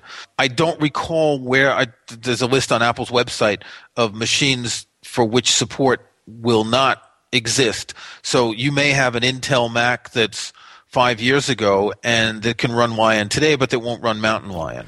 I think the line of demarcation is roughly 2006 through 2008. So you could have a Mac that's maybe 4 years old, but because it has an older Intel integrated graphics processor, right, it's not going to work. If you have an Intel chip that's not 64-bit, can't boot into 64-bit mode, it won't work. So what Apple has done here is basically put this roughly 4-year line of demarcation, 4 or 5 years. The older Macs, I'm thinking my son has a 2008 black MacBook. It runs Lion. It's never going to run Mountain Lion. But Apple thinks, by the time most people even get around to getting Mountain Lion, those machines will be close to 5 years old. That's enough. Well, actually, I just found the list. Some of them seem to be roughly, the line seems to be around 2007 or 2008. Right. The original Mac Pro, for instance, won't run. And that was 2006. The mid-2007 Mac Mini. So, yeah, we're basically Macs that are 2008 Xserves. Well, how many people bought Xserves? 4 people. 4 people. Yeah. Roughly 2007 looks to be the dividing line for consumers, basically. So 5 years, I think, is fair. And the thing is here, bear in mind, Apple's sales curve for Macs has been going up, 20 to 30% a year. So a lot more Macs were sold per quarter from 2008 on than from 2007 and 2008. Right. So we're talking about several million, but not nearly as many as you might expect. But then, it comes to a point where Apple wants to add better graphics performance. They have the Game Center. They want to be able to make it easy for game developers on the iOS to bring their games to the Mac, and this is going to do it. If you could play the same game on an iPhone, on an iPod Touch, and on an iPad as on a Mac, that gives a much larger audience for those game publishers. What I really hope is that Game Center syncs your game results from one device to another. I got the impression that's what's going to happen. They don't say anything about it, but that would be really nice that whatever game you're playing, Angry Birds, you've got the same levels, or if there's a Words for Friends, for instance, on the Mac, that you can open it on the Mac and be at the same place you are with your iPad version. I understand, but I think there's no choice in that. They'd have no choice but to allow that kind of syncing, because that's the point. Why do you have Game Center? Well, you could start a game on your iPad, go to your Mac, go back to the iPad. Well, that doesn't work with Angry Birds, even on iOS. From iPhone to iPad, it doesn't sync. Yes, but remember right now that, with the Game Center, they're going to have to make changes. Well, let's hope so. But I think, gaming is certainly one place that they're putting a lot of their resources. So, of course, this makes it a more credible platform. All in all, I think Mountain Lion to me looks like a more promising upgrade than Lion. I think Lion for some people was clumsy. A clumsy first attempt. Yeah, I agree. In fact, what I'm seeing in Mountain Lion is that there's more of a logic to at least what they've shown so far. But maybe this is in part because we have iOS devices and we see the relationship between these new apps on the Mac and what we have on iOS. So in many ways, Lion was a sort of, what's the term? The sort of third cousin type thing that came in to make some changes but not much, whereas here they're bringing things that are familiar to us already. So we're not surprised by anything. And it's not necessarily going to be a huge interface change. I mean, if you call iChat messages, you get extra capabilities, and obviously the look of the message window is different. But in the end, most of the things you do and the way you do them, well, it's the same. You can download messages now for Lion, right, and get a chance to look at it. The changes in mail are very minor. You know, you have a VIP option, a few better ways of searching your message content, more convenient.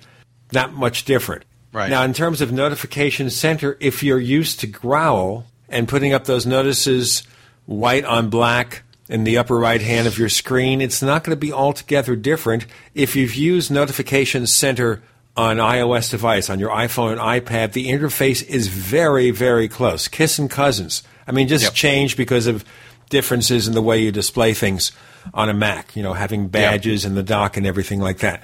So there are some differences, but not that major. So here, you're easing the learning curve. And also what happens is, in the end, Apple ties you into their ecosystem. So for now, if you're using a Mac and you're going to the iOS device and the key products you use from Apple are all the same. Yeah. One thing that I'd like to point out is AirPlay mirroring. Now, this is kind of interesting because what it basically means is if you have an Apple TV, that little $99 cube, you can mirror the screen on your Mac to your TV. There's a couple of reasons to do this. One is because you want a bigger display temporarily for a presentation or permanently because you just want to use a bigger display.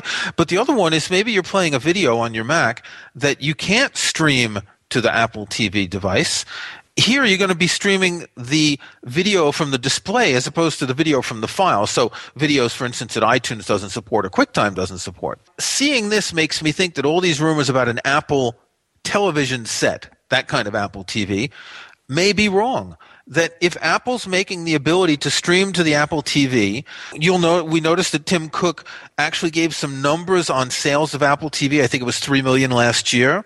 That the Apple TV has gone from a quote-unquote hobby to a device that they're now putting in the forefront.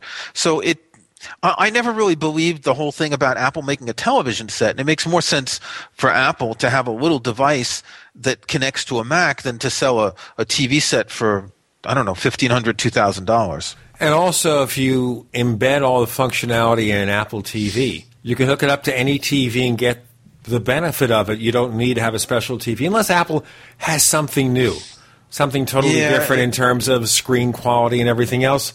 But I don't think that's a place you can make money.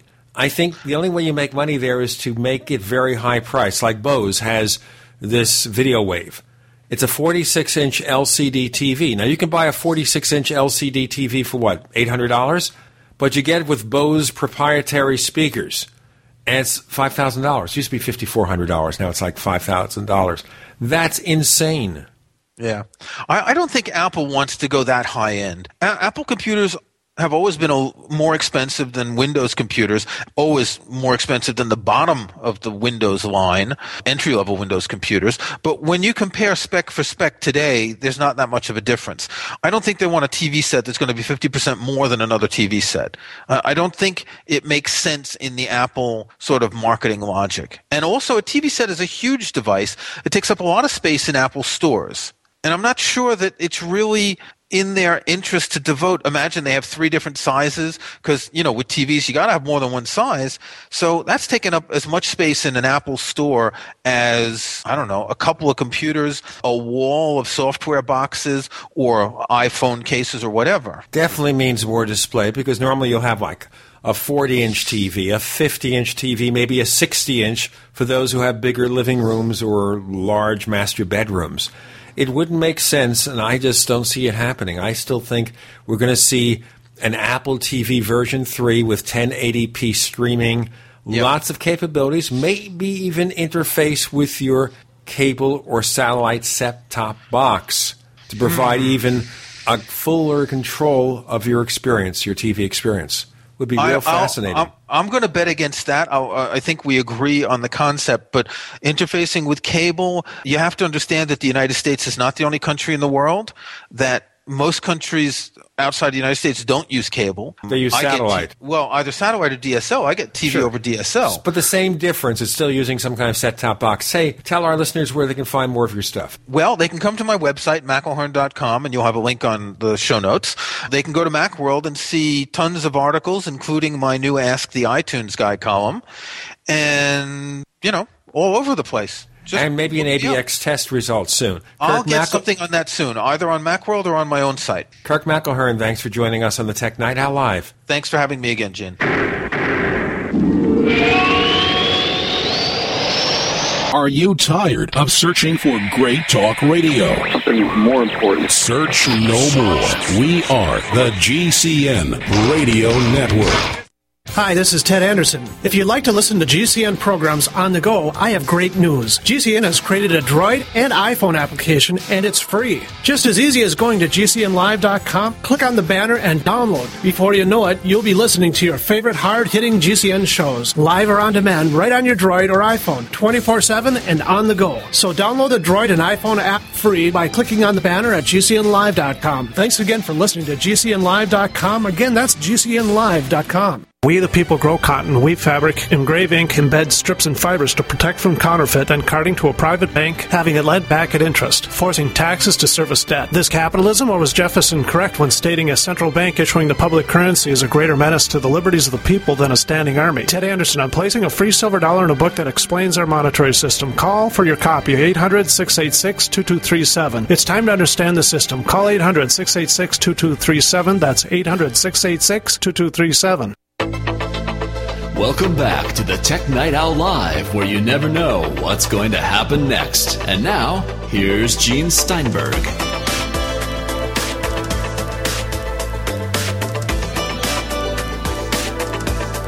A newcomer to the Tech Night Owl Live is Sean Captain. He is managing editor of Tech News Daily, which you can find at technewsdaily.com. Sean, welcome to the show. Thanks for having me. Okay, we're going to talk, obviously, this week about Mountain Lion. But before that, we know, Sean, that you've had a fair experience using Lion 10.7. So what was your reaction? I know it's been kind of controversial with Lion. Yeah, it's funny. There's so much praise, sort of the obligatory Apple praise when it first came out. I'm not crazy about it. I find that it slows down my system. I see what Mac users will recognize the term beach ball of death, sort of the spinning wheel thing, working on something. Sure. And it's sort of been confirmed by people at the Genius Bar. I've taken in now, my second time I've taken in a laptop to them, and I've had a couple people say, one guy says he doesn't run it. He still runs the older version, Snow Leopard, and someone else, when she saw the operating system had been from the factory installed faulty, she said, oh yeah, that happens. So the suggestion here is that maybe you should have just cleaned it up and reinstalled Lion, or what? Well, it was faulty installation from the factory, and apparently they did that. They basically just wiped my system and installed it again. But she said she's seen it happen a couple times, that there's some potentially bugginess in the system that can mess it up on the very fundamental level. So did you wipe it off and start again? Exactly. Okay. Yeah. And how did that work? So far, it seems okay. But I still miss Snow Leopard, which apparently I can't install on newer systems. They won't let you. So I was sad about that because I really wanted to go back to the one I love. Yeah, Apple has it this way when they release a new OS. Just about anything built after that, it's probably impossible to install the older OS. It's not like, for example, with a Windows PC. If you don't like Windows 7 or Windows Vista, you can go back to XP in just about all cases, right? Oh, yeah. I mean, it goes pretty much eternally backwards compatible, as they call it. Now, I can appreciate why Apple's doing it. I mean, from their perspective, they're saying, hey, this operating system is better. It may be optimized for, the newer system we have, or the system is optimized for it. So I understand the philosophy. It's just that when something funky happens, you're kind of stuck waiting until they fix it. So you can understand the logic, but the logic doesn't help. If nothing is working properly, from Apple's standpoint, it makes it easier to make everything compatible and reduces support issues, because if you have a strict number of computers that are supported, and you know anything built after a certain date and time is going to be supported, you can worry about other stuff, not the support issues. Then again, Apple still has to fix the problems. Now, as it stands now, though, you've reinstalled everything. You're running 10.7.3, right? Right. Okay, so everything is pretty well okay now, other than that you don't like Lion that much. Well, it's still a little sluggish. And, a lot of people praised the way that it will restore exactly where you were when you restart it. Opens all the windows, goes back to all the web pages you had and all that. A lot of times when I restart my system, it's because it's gotten too many windows open. So if it opens everything up again, I'm kind of back where I started. Now, you can kind of check a checkbox to stop that from happening. Right. If you go to your Apple menu and you choose Restart, right, and you have the option there to uncheck reopen Windows when logging back in, so therefore you don't have to put up with that extra delay. And that's part of the slowness of the startup process. It's got to wait to load all 26 applications that you have. And if you really wanted to open only 4, there's no simple way to get around that except initially at the restart time. We understand that. What about the way Apple has tried to infuse some iOS elements? Well, actually, just one thing I want to mention about Mountain Lion, because it addresses what we were talking about, is I've noticed, at least in the pre-release version that we're playing with, that checkbox is not checked about reopening all the windows. So by default, that does not happen. And I'm curious if that was something that they, took feedback on, or if it's just something that's going to get changed later on. We're not sure yet. Well, with Apple, you never know until it's finally released. But I rather suspect, based on the publicity avalanche from Apple, that what you see with Mountain Lion is mostly what you're going to get. There may be changes, but there'll be more low-level things, very minor. Yeah, it definitely looks pretty polished. I was surprised. Well, it's only 4 months or so, or 5 months from release, so it better be polished. Right.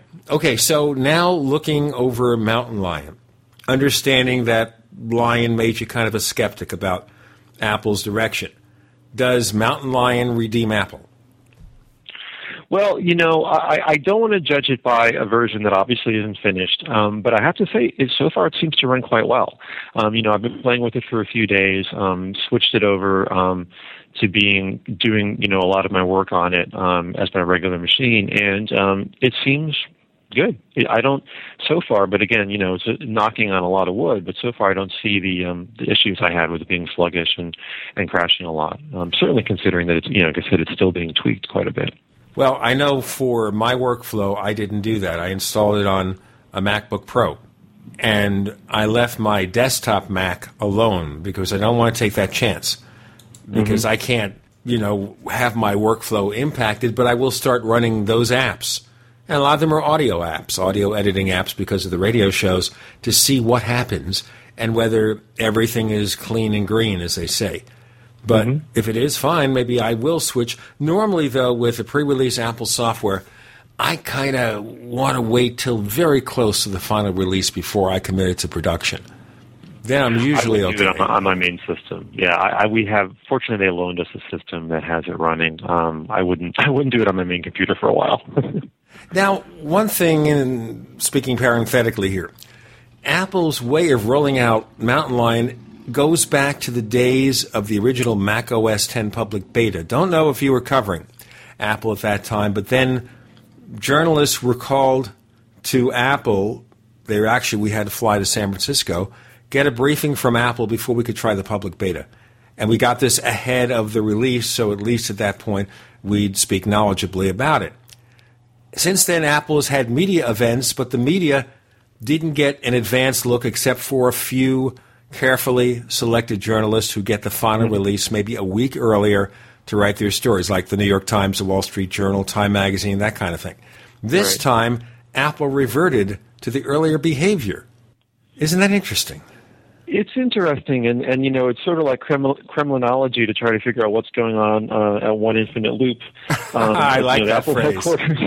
But, a couple of people have kicked around the idea, maybe Tim Cook, who's now the CEO, maybe he has different philosophy than Steve Jobs. Because obviously Steve Jobs was incredibly concerned about, keeping things private. And, for good or bad reasons, I don't want to judge, but, he had that strategy. And maybe Cook has a different way of looking at it, but, it's too early to tell right now. But yes, because it is a return to a way that Apple's already presented Mac OS X releases. It's not new. It's just hasn't been done in a while, and Steve Jobs was head then. And the other thing, of course, that you have to consider is that when the beta comes out, everybody is going to have news about it. No matter what you do, everyone's going to have news about it. So at least here Apple has control over the message. Before, if it's all just something that Apple has a media event for, and the only people that have actual copies are developers, they're going to control what goes out there. But if Apple gives the press a briefing and says, here is one of our computers with Mountain Lion installed, they have better control over the message, which kind of keeps with Apple's philosophy, don't you think? Well, yeah, and I think, Microsoft has been great about this, making their operating system available, say a half year or so before it's final. And they make it available to everyone. You can just download it. And, that's a good way to debug it. If you have, hundreds of thousands of people or tens of thousands, playing with it, you're going to learn a lot more than, just having your engineers take a peek at it. So, but Apple does release it to their developer community a month or maybe a year or so before the final release. So it's not as if it doesn't get out there. That is true. I just think Microsoft goes an extra step by saying anyone can have it, and it's free. You don't have to have a license to do it. It just started with Windows 7 and the whole, Windows 7 was my idea kind of thing, because they did look at what people were reporting and what they found with it. Of course, it's a double-edged sword because it can also cause potential support problems from people who should not ever be running beta operating systems. We have Sean Captain of the Tech News Daily. I'm Gene Steinberg. You're in the Tech Night Owl Live.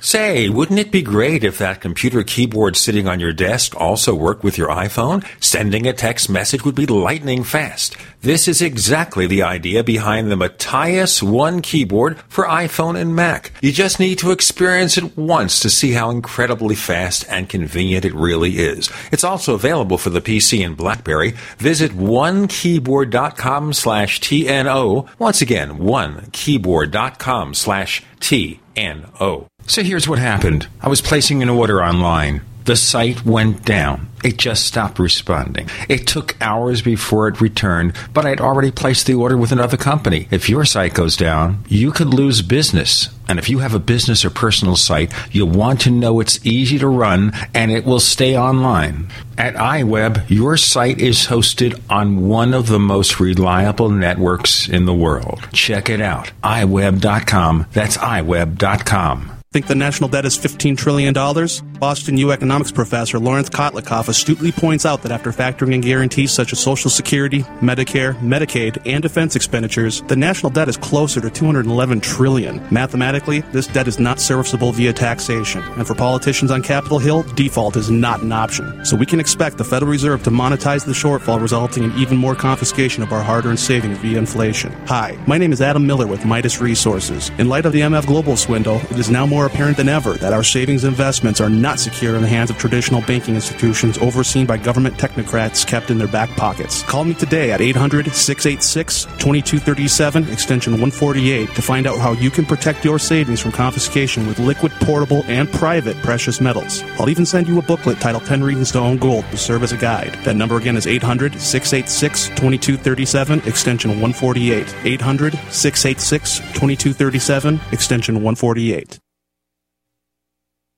Do you use a CPAP breathing device to help treat sleep apnea and prevent snoring? If so, you should know big insurance companies and government regulations can affect the way you buy sleep apnea equipment. They decide what devices you receive, when you get replacement equipment, and even what you pay. Why limit the quality of your treatment? Break away from institutionalized healthcare and shop where you set the sleep therapy standard. Shop at CPAP.com. See what? CPAP. It stands for Continuous Positive Airway Pressure. CPAP.com has the equipment you want in stock and ready to ship today. Visit CPAP.com to see all of your sleep apnea equipment options. Or call toll-free 1-855-SNORE11. That's 1-855-766-7311 to speak with a friendly sleep apnea expert who will answer all of your questions. Mention this ad for free shipping. Again, that's CPAP.com. CPAP.com. CPAP. Your money, your treatment, your choice. Folks, Iran and the Mideast nuclear mess is already ballooning our gas prices. Whether you're struggling with food costs, which are being blown up by gas costs now, or know that when the Mideast showdown explodes, whatever food supply you have is all you'll get because of huge panic demand, eFoods Direct Family Packs are the answer. Now, the most affordable best food is saving you up to 50% compared to other poor quality food companies. The new Alex Jones Quick Fix Family Packs save you so much money, the savings from eating this food will actually help you pay your other bills. No matter what effect the Mideast crisis or the crashing economy have, you'll have food as delicious tonight as 25 years from now. Order now for 50% savings and free shipping on these affordable family packs. Call 800-409-5633 or efoodsdirect.com/Alex. Call 800-409-5633 or efoodsdirect.com/Alex. Welcome back to the Tech Night Owl Live, where you never know what's going to happen next. And now, it's Uncle Gene. Yeah, it's him.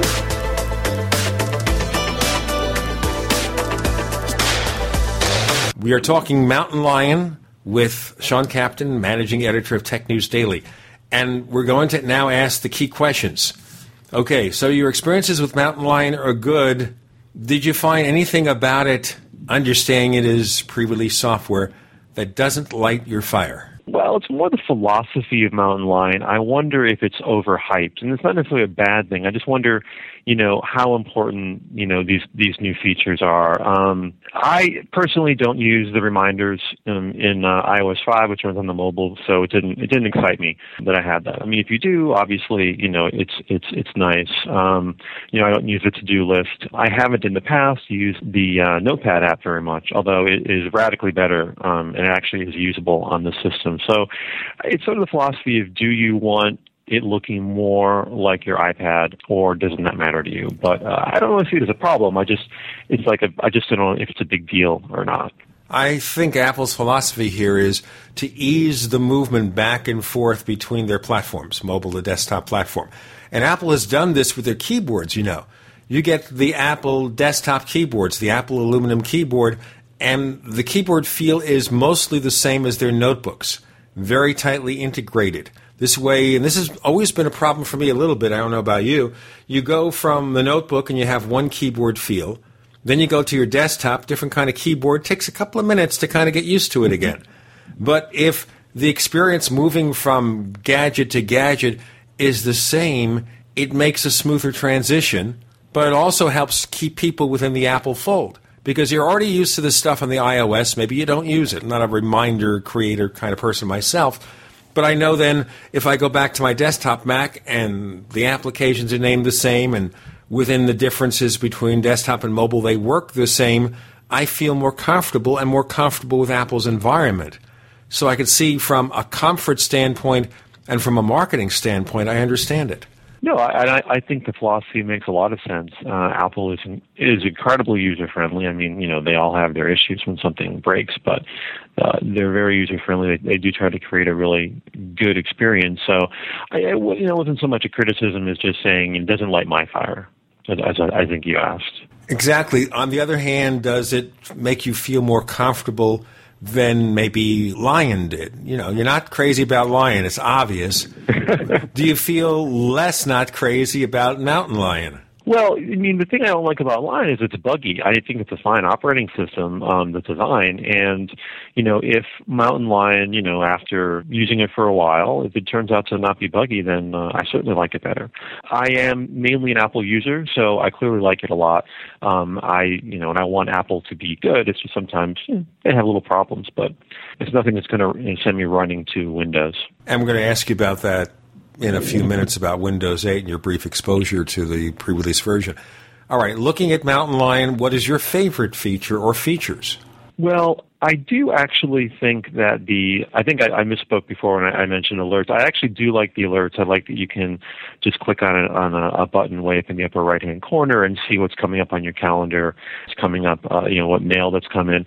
And what I really like about it is that it doesn't have to bother you. You can decide what alerts you want to pop up. And in my case, I have nothing popping up. But anytime I want to just click that button, a little panel slides over from the right side of the screen and I can get an overview of it. So I think that is a really nice, unobtrusive way to kind of provide an overview of what's going on. Have you used Growl, by the way? Growl drives me crazy. Okay. Yeah. I mean, that's my personal style. I'm also not a big fan of instant messaging, personally, because I'm so easily distractible anyway that I don't need anything to help me be more distracted.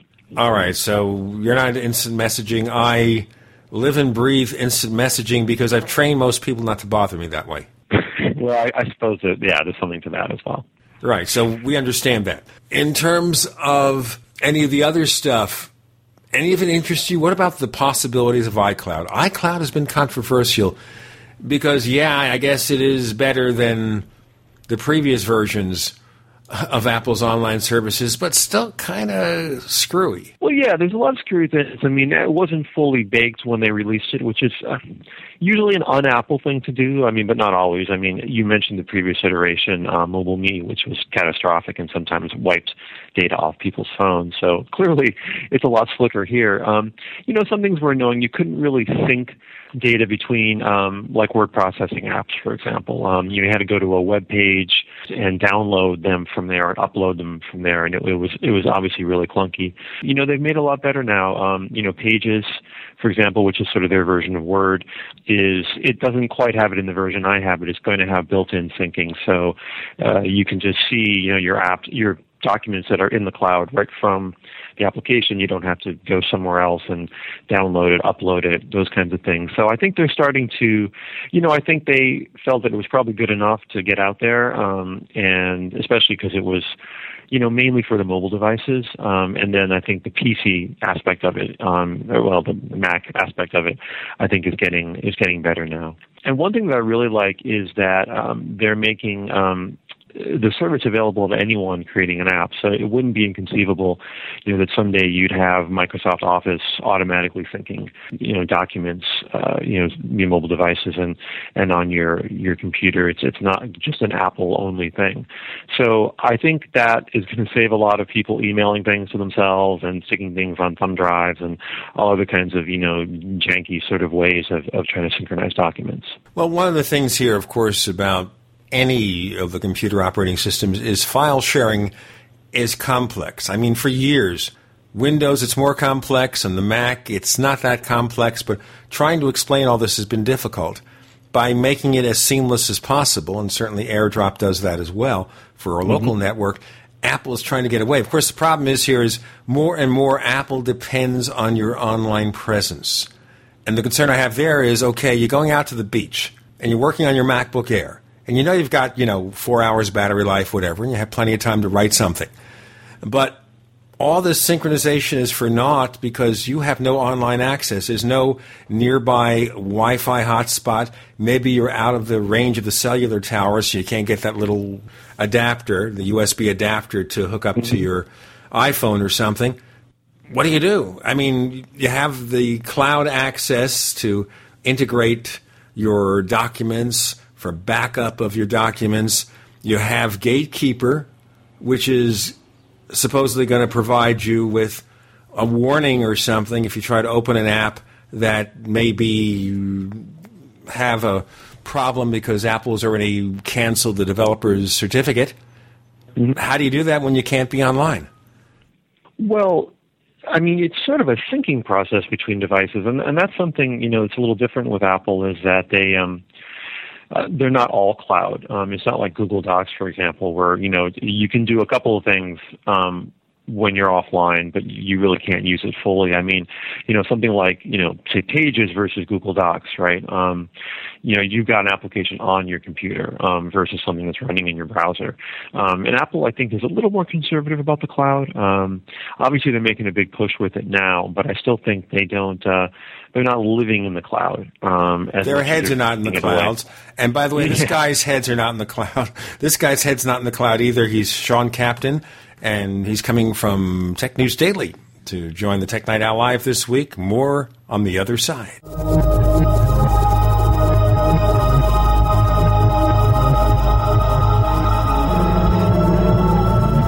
The GCN Radio Network, providing the world with hard-hitting talk radio. GCN.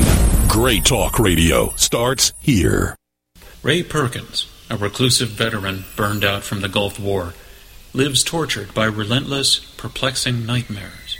Nightmares of a horrific battle in deep space and of a mysterious woman suffering in agony for her devastated world. A woman not yet born, calling across centuries to him.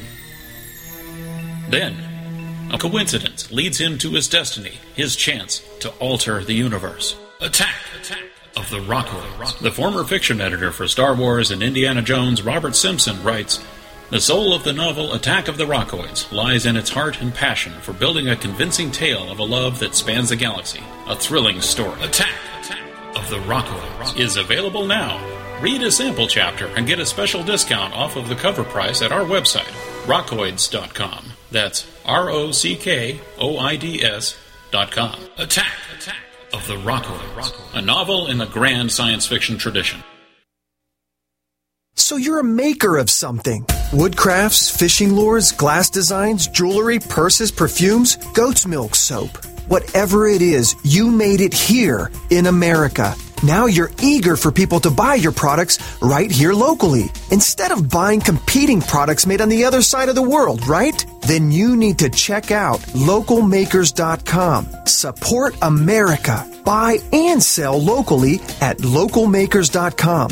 Doesn't matter if you're a home-based business or a major manufacturer. Localmakers.com offers an easy way to connect with customers within your local community, as well as across the U.S., simply by entering a zip code. And there's no cost to join. So if you're a maker who needs buyers, go to localmakers.com and stock your products on one of our shelves. Localmakers.com, promoting, preserving, and supporting your neighbors' manufacturing businesses.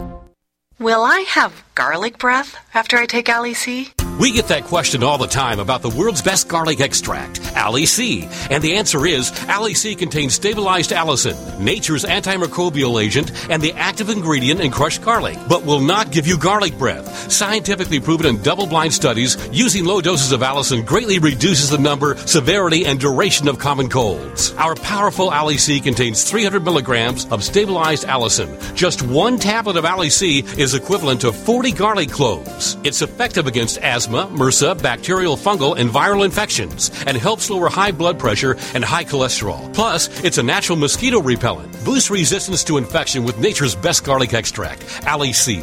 For more information and to order Ali C, call 877-888-7126 or go to garlichealthproducts.com. That's 877-888-7126 or garlichealthproducts.com. Fight back with Ali C. Do you know which 37 crucial food items are going to fly off the shelves when the next disaster hits? If you don't, you and your family may be without food and waiting in long food lines after a big disaster strikes. You would be surprised how many people don't have these food items right now. 123survivalplan.com has set up a For Patriots Only video with inside information on the 37 food items that will sell out first when the next disaster strikes. The video on 123survivalplan.com has crucial information you and your family need to prepare for any disaster, natural or man-made. And you won't have to be afraid of going hungry or being sent to a FEMA refugee camp. See the video that over 1 million other smart patriots have already seen in the last 4 months. Prepared now. Go to 123survivalplan.com and learn which 37 food items you should hoard. Easy to remember. 123survivalplan.com. Again, that's 123survivalplan.com. What are you listening to? The Tech Night Owl Live with Gene Steinberg. What's going to happen next? You never know.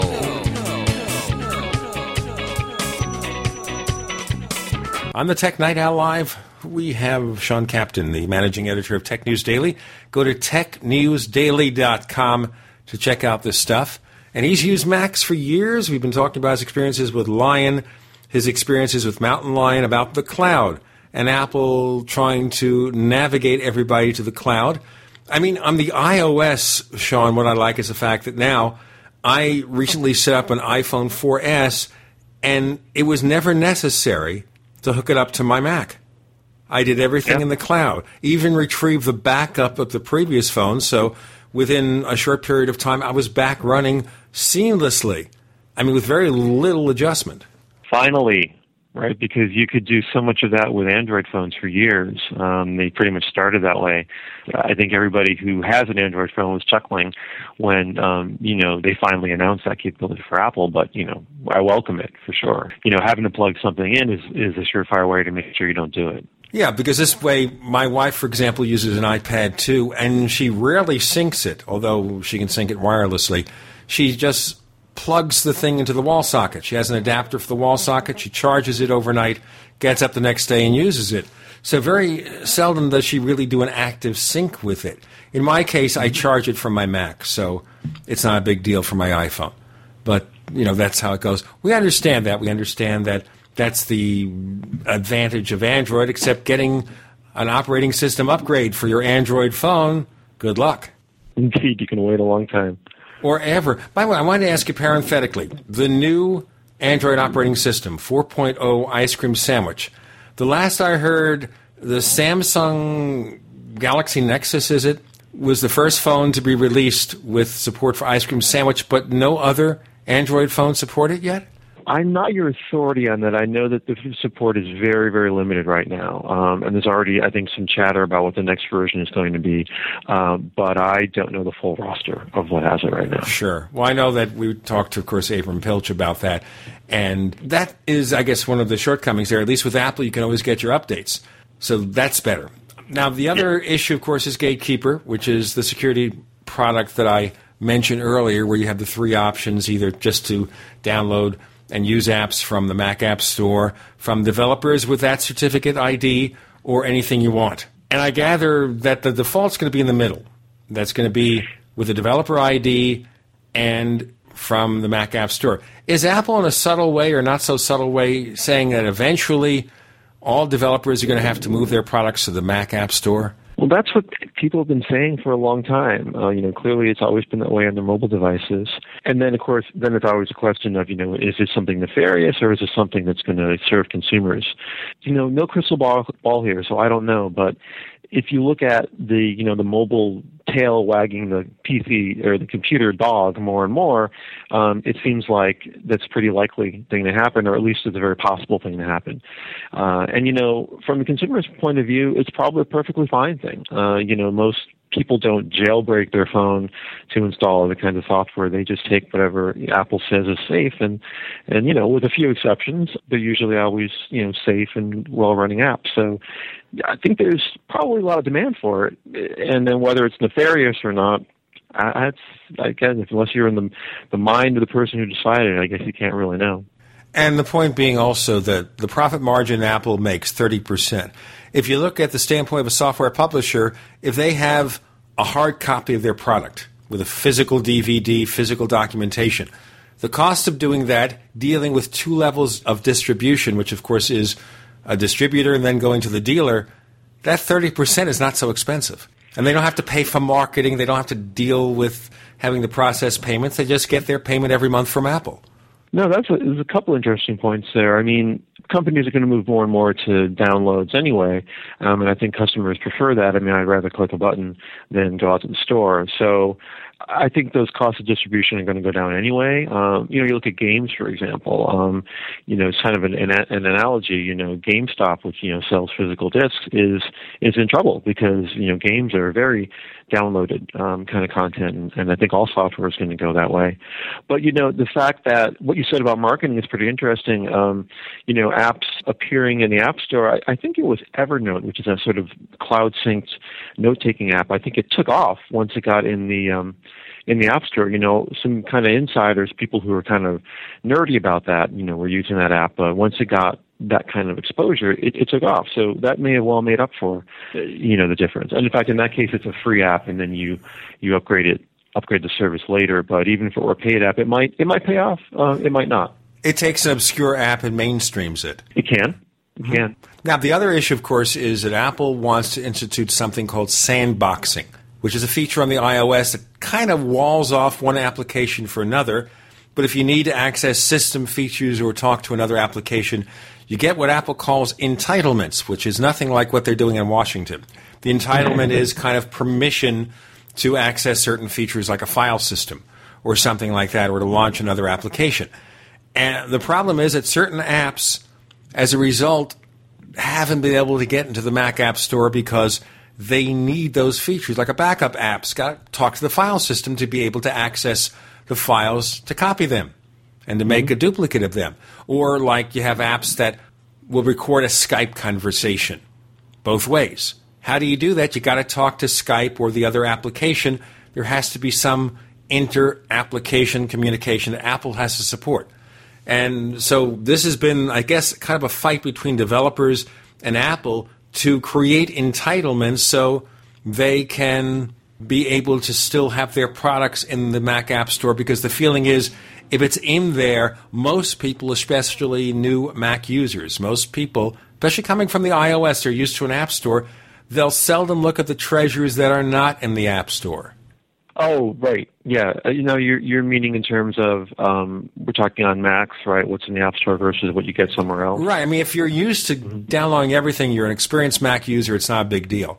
But you're one of those people who migrates to a Mac. Apple always says at the Apple Store, 50% of the people are new to the platform. A lot of those people are using iPhones or iPads, and they say, okay, we need a new computer.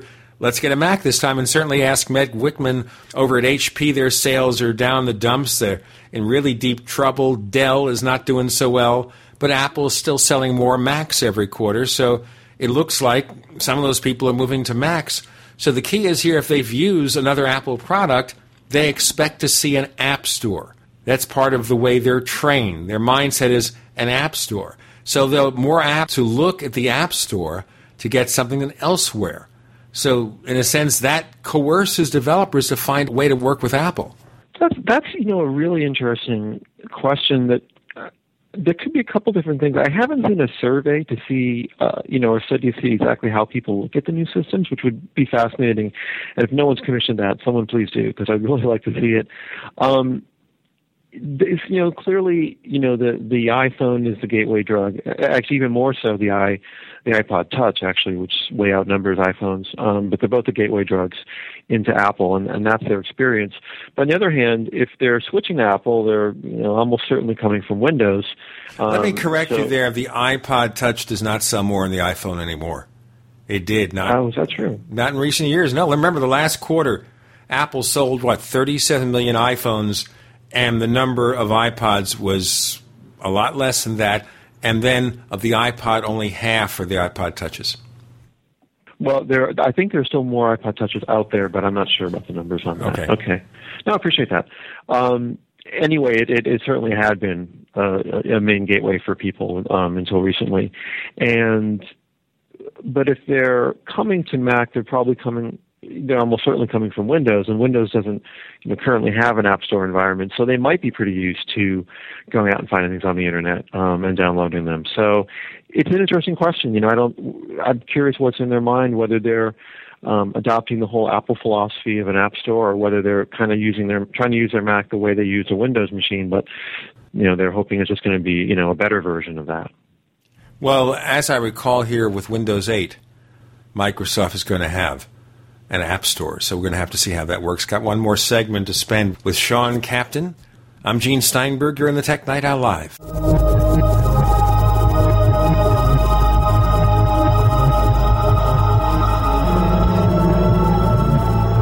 America's #1 source for independent talk radio for over a decade. We are the GCN Radio Network. Graphic Converter is the image manipulation tool for the rest of us. It does not use any database. You get full control of all your files. Want to view the images of a folder? Drag it into Graphic Converter and a powerful browser opens up to show your image files. You could use it for slideshows. You could use it to import images from digital cameras or from scanners. Need to do some image editing? You can do that too in Graphic Converter. Also print catalogs. Convert from so many formats I can't even list them. Download now to see if Graphic Converter is good for you, like 1.5 million other users. Guess what? You could save money when you buy Graphic Converter. Use the coupon code Night Owl. Use the coupon code Night Owl to get a special price for Graphic Converter. Go to lemkesoft.com. That's Lemke soft.com. Lemkesoft.com. Lemke Extend your life with Extendovite.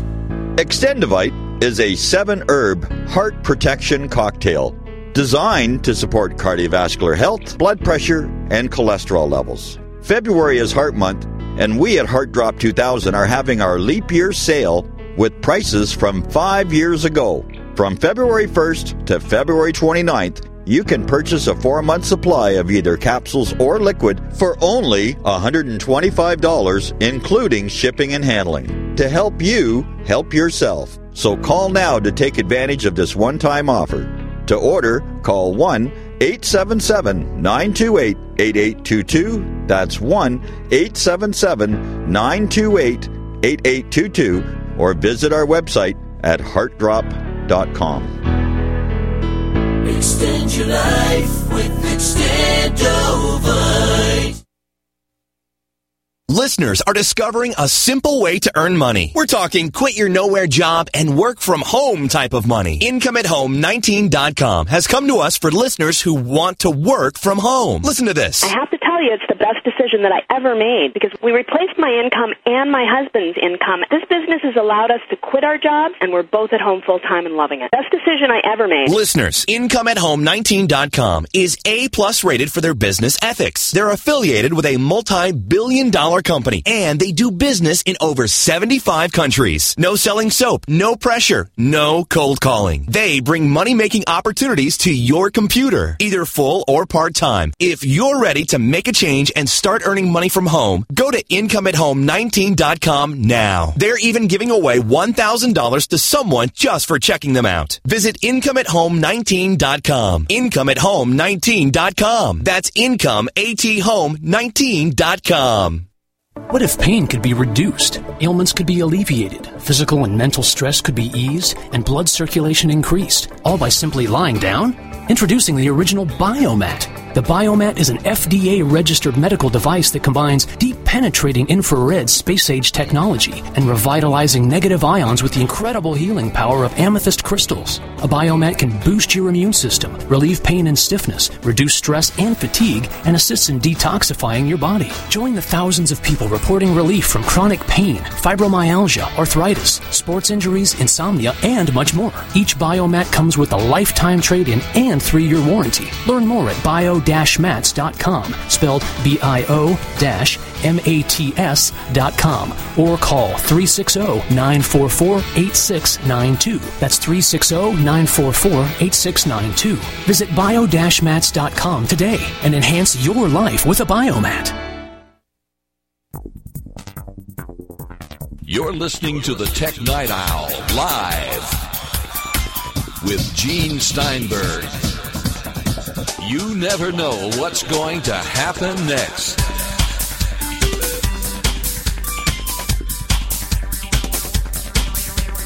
We have Sean Captain. He is the managing editor of the Tech News Daily at technewsdaily.com. I keep remembering that. And we're welcoming him for the first time on the Tech Night Owl Live. We were looking at the Mac App Store, whether that's going to be the direction Apple's trying to push all developers. And the other question, though, is that this sandboxing, walled-off thing, some security people say that as long as Apple has Gatekeeper as a means of protection, sandboxing doesn't provide that much more, and Apple keeps postponing it, so maybe they're rethinking it. Well, I mean, Apple lives by, the software. that runs, especially on its mobile devices. I mean, if the iPhone didn't take apps, it wouldn't be nearly as popular. So, I mean, they have to keep their developers happy to some extent. Anyway, they're pretty demanding, but they don't want to shut off the flow of apps and of upgrades. And they certainly want to have Adobe and Microsoft in there. I mean, Adobe already has product in the Mac App Store, kind of slimmed down versions of Premiere, actually, and Photoshop Elements, as a matter of fact, so we're going to have to see. All right, let's look at the ultimate comparison here, though. You, as I have, you've been running this early version of Windows 8. And we know, as I said, they're going to have a Windows App Store. Microsoft's going to do that. But looking at Windows 8, we look at the Metro interface, and I can ask you about that again later. But what else is there about Windows 8 that I need to know about, other than they're going to have a version running on mobile processors?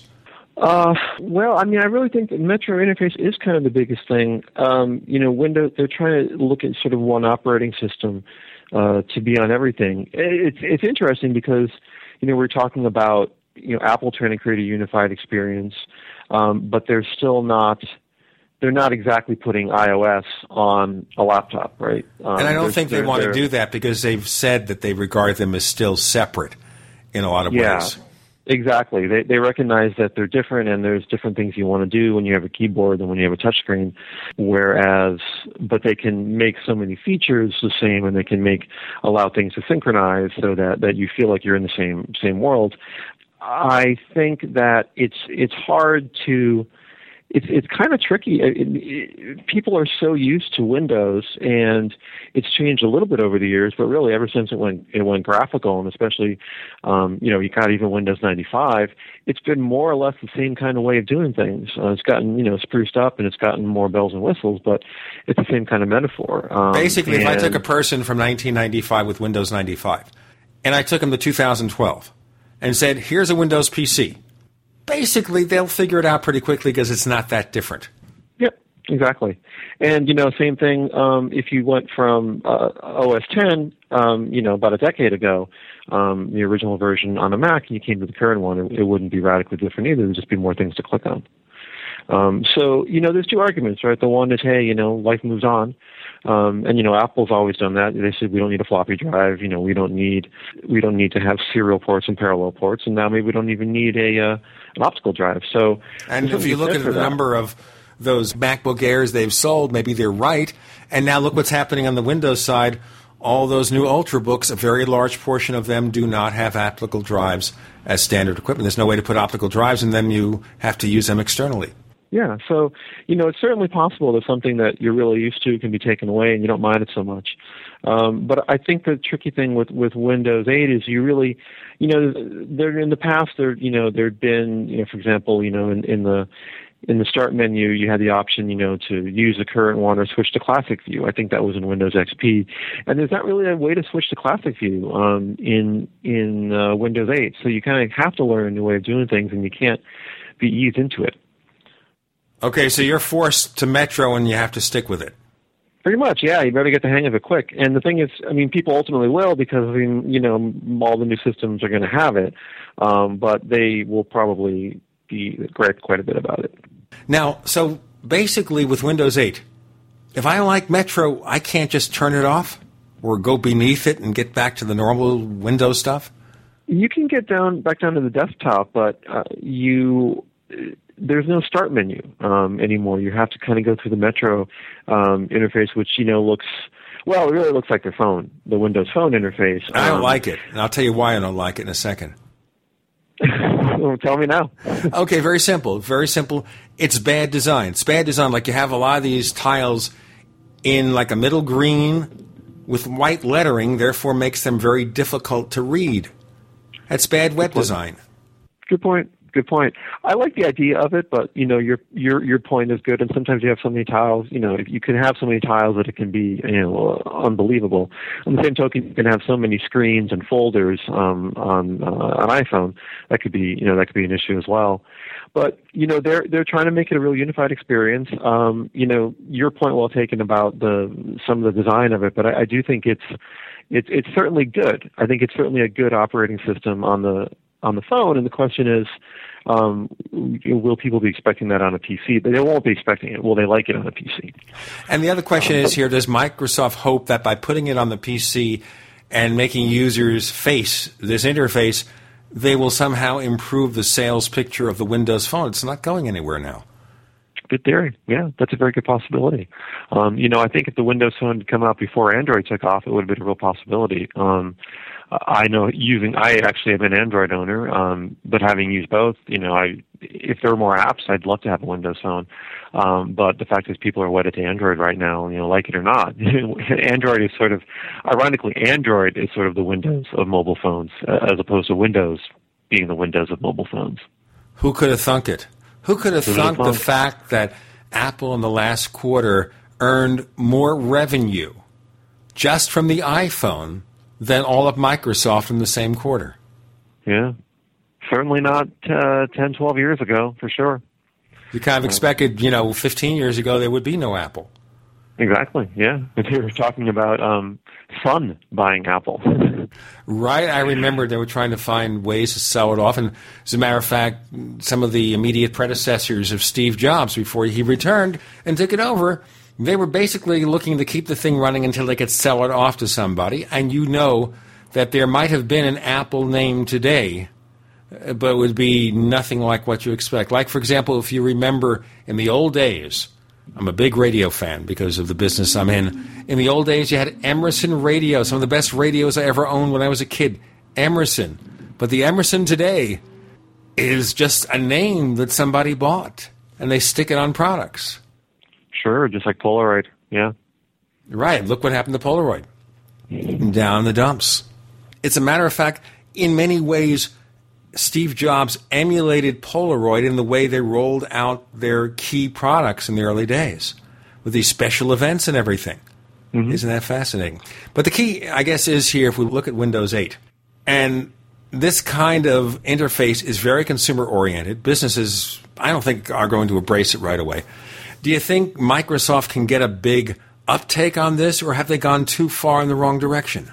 Well, the question always is do I need to upgrade? And I don't think you need to upgrade. You'll get it on new PCs, so eventually everyone's going to have it, but are people going to run out and buy it? No, people are still using Windows XP, which is 10 or over 10 years old. And as a matter of fact, almost half the PCs out there are using Windows XP, although it's dropping quite a bit. Yeah, and I got to say, it's actually a pretty user-friendly operating system. Obviously, what's followed from Microsoft hasn't been so popular, and people, they like it. It works well. So if you look at the way people have been using Windows, they've been more likely to hang on to the old interface and even embrace the current one. And then for people to go to something that's radically different, it's quite a stretch. And you have to wonder here, maybe a lot of people will buy new computers with Windows 8, and they'll put Windows 7 back on it. Why do I need this? I don't want this. That would be a bad thing for Microsoft, because obviously Microsoft wants people to embrace Metro, although I wonder, why do you take an interface that came from failed products like the Zune and Windows Phone and bring it over to your operating system? You're going to keep banging at it before it comes out. Time will tell. Sean Captain, tell our listeners where they can get more of what you do. You can get it at technewsdaily.com. Our goal is to cover tech for smart people, but not overwhelm them with acronyms and numbers. And we don't try to overwhelm you either. Go to technightowl.com for my stuff. It's Tech Night Owl at Twitter. And we have that other radio show about UFOs and things that go bump in the night. All sorts of wild stuff on the Paracast at Paracast.com. That's Paracast.com. Sean Captain, thank you so much for joining us this week on the Tech Night Owl Live. My pleasure. The Tech Night Owl Live is a copyrighted presentation of Making the Impossible Incorporated.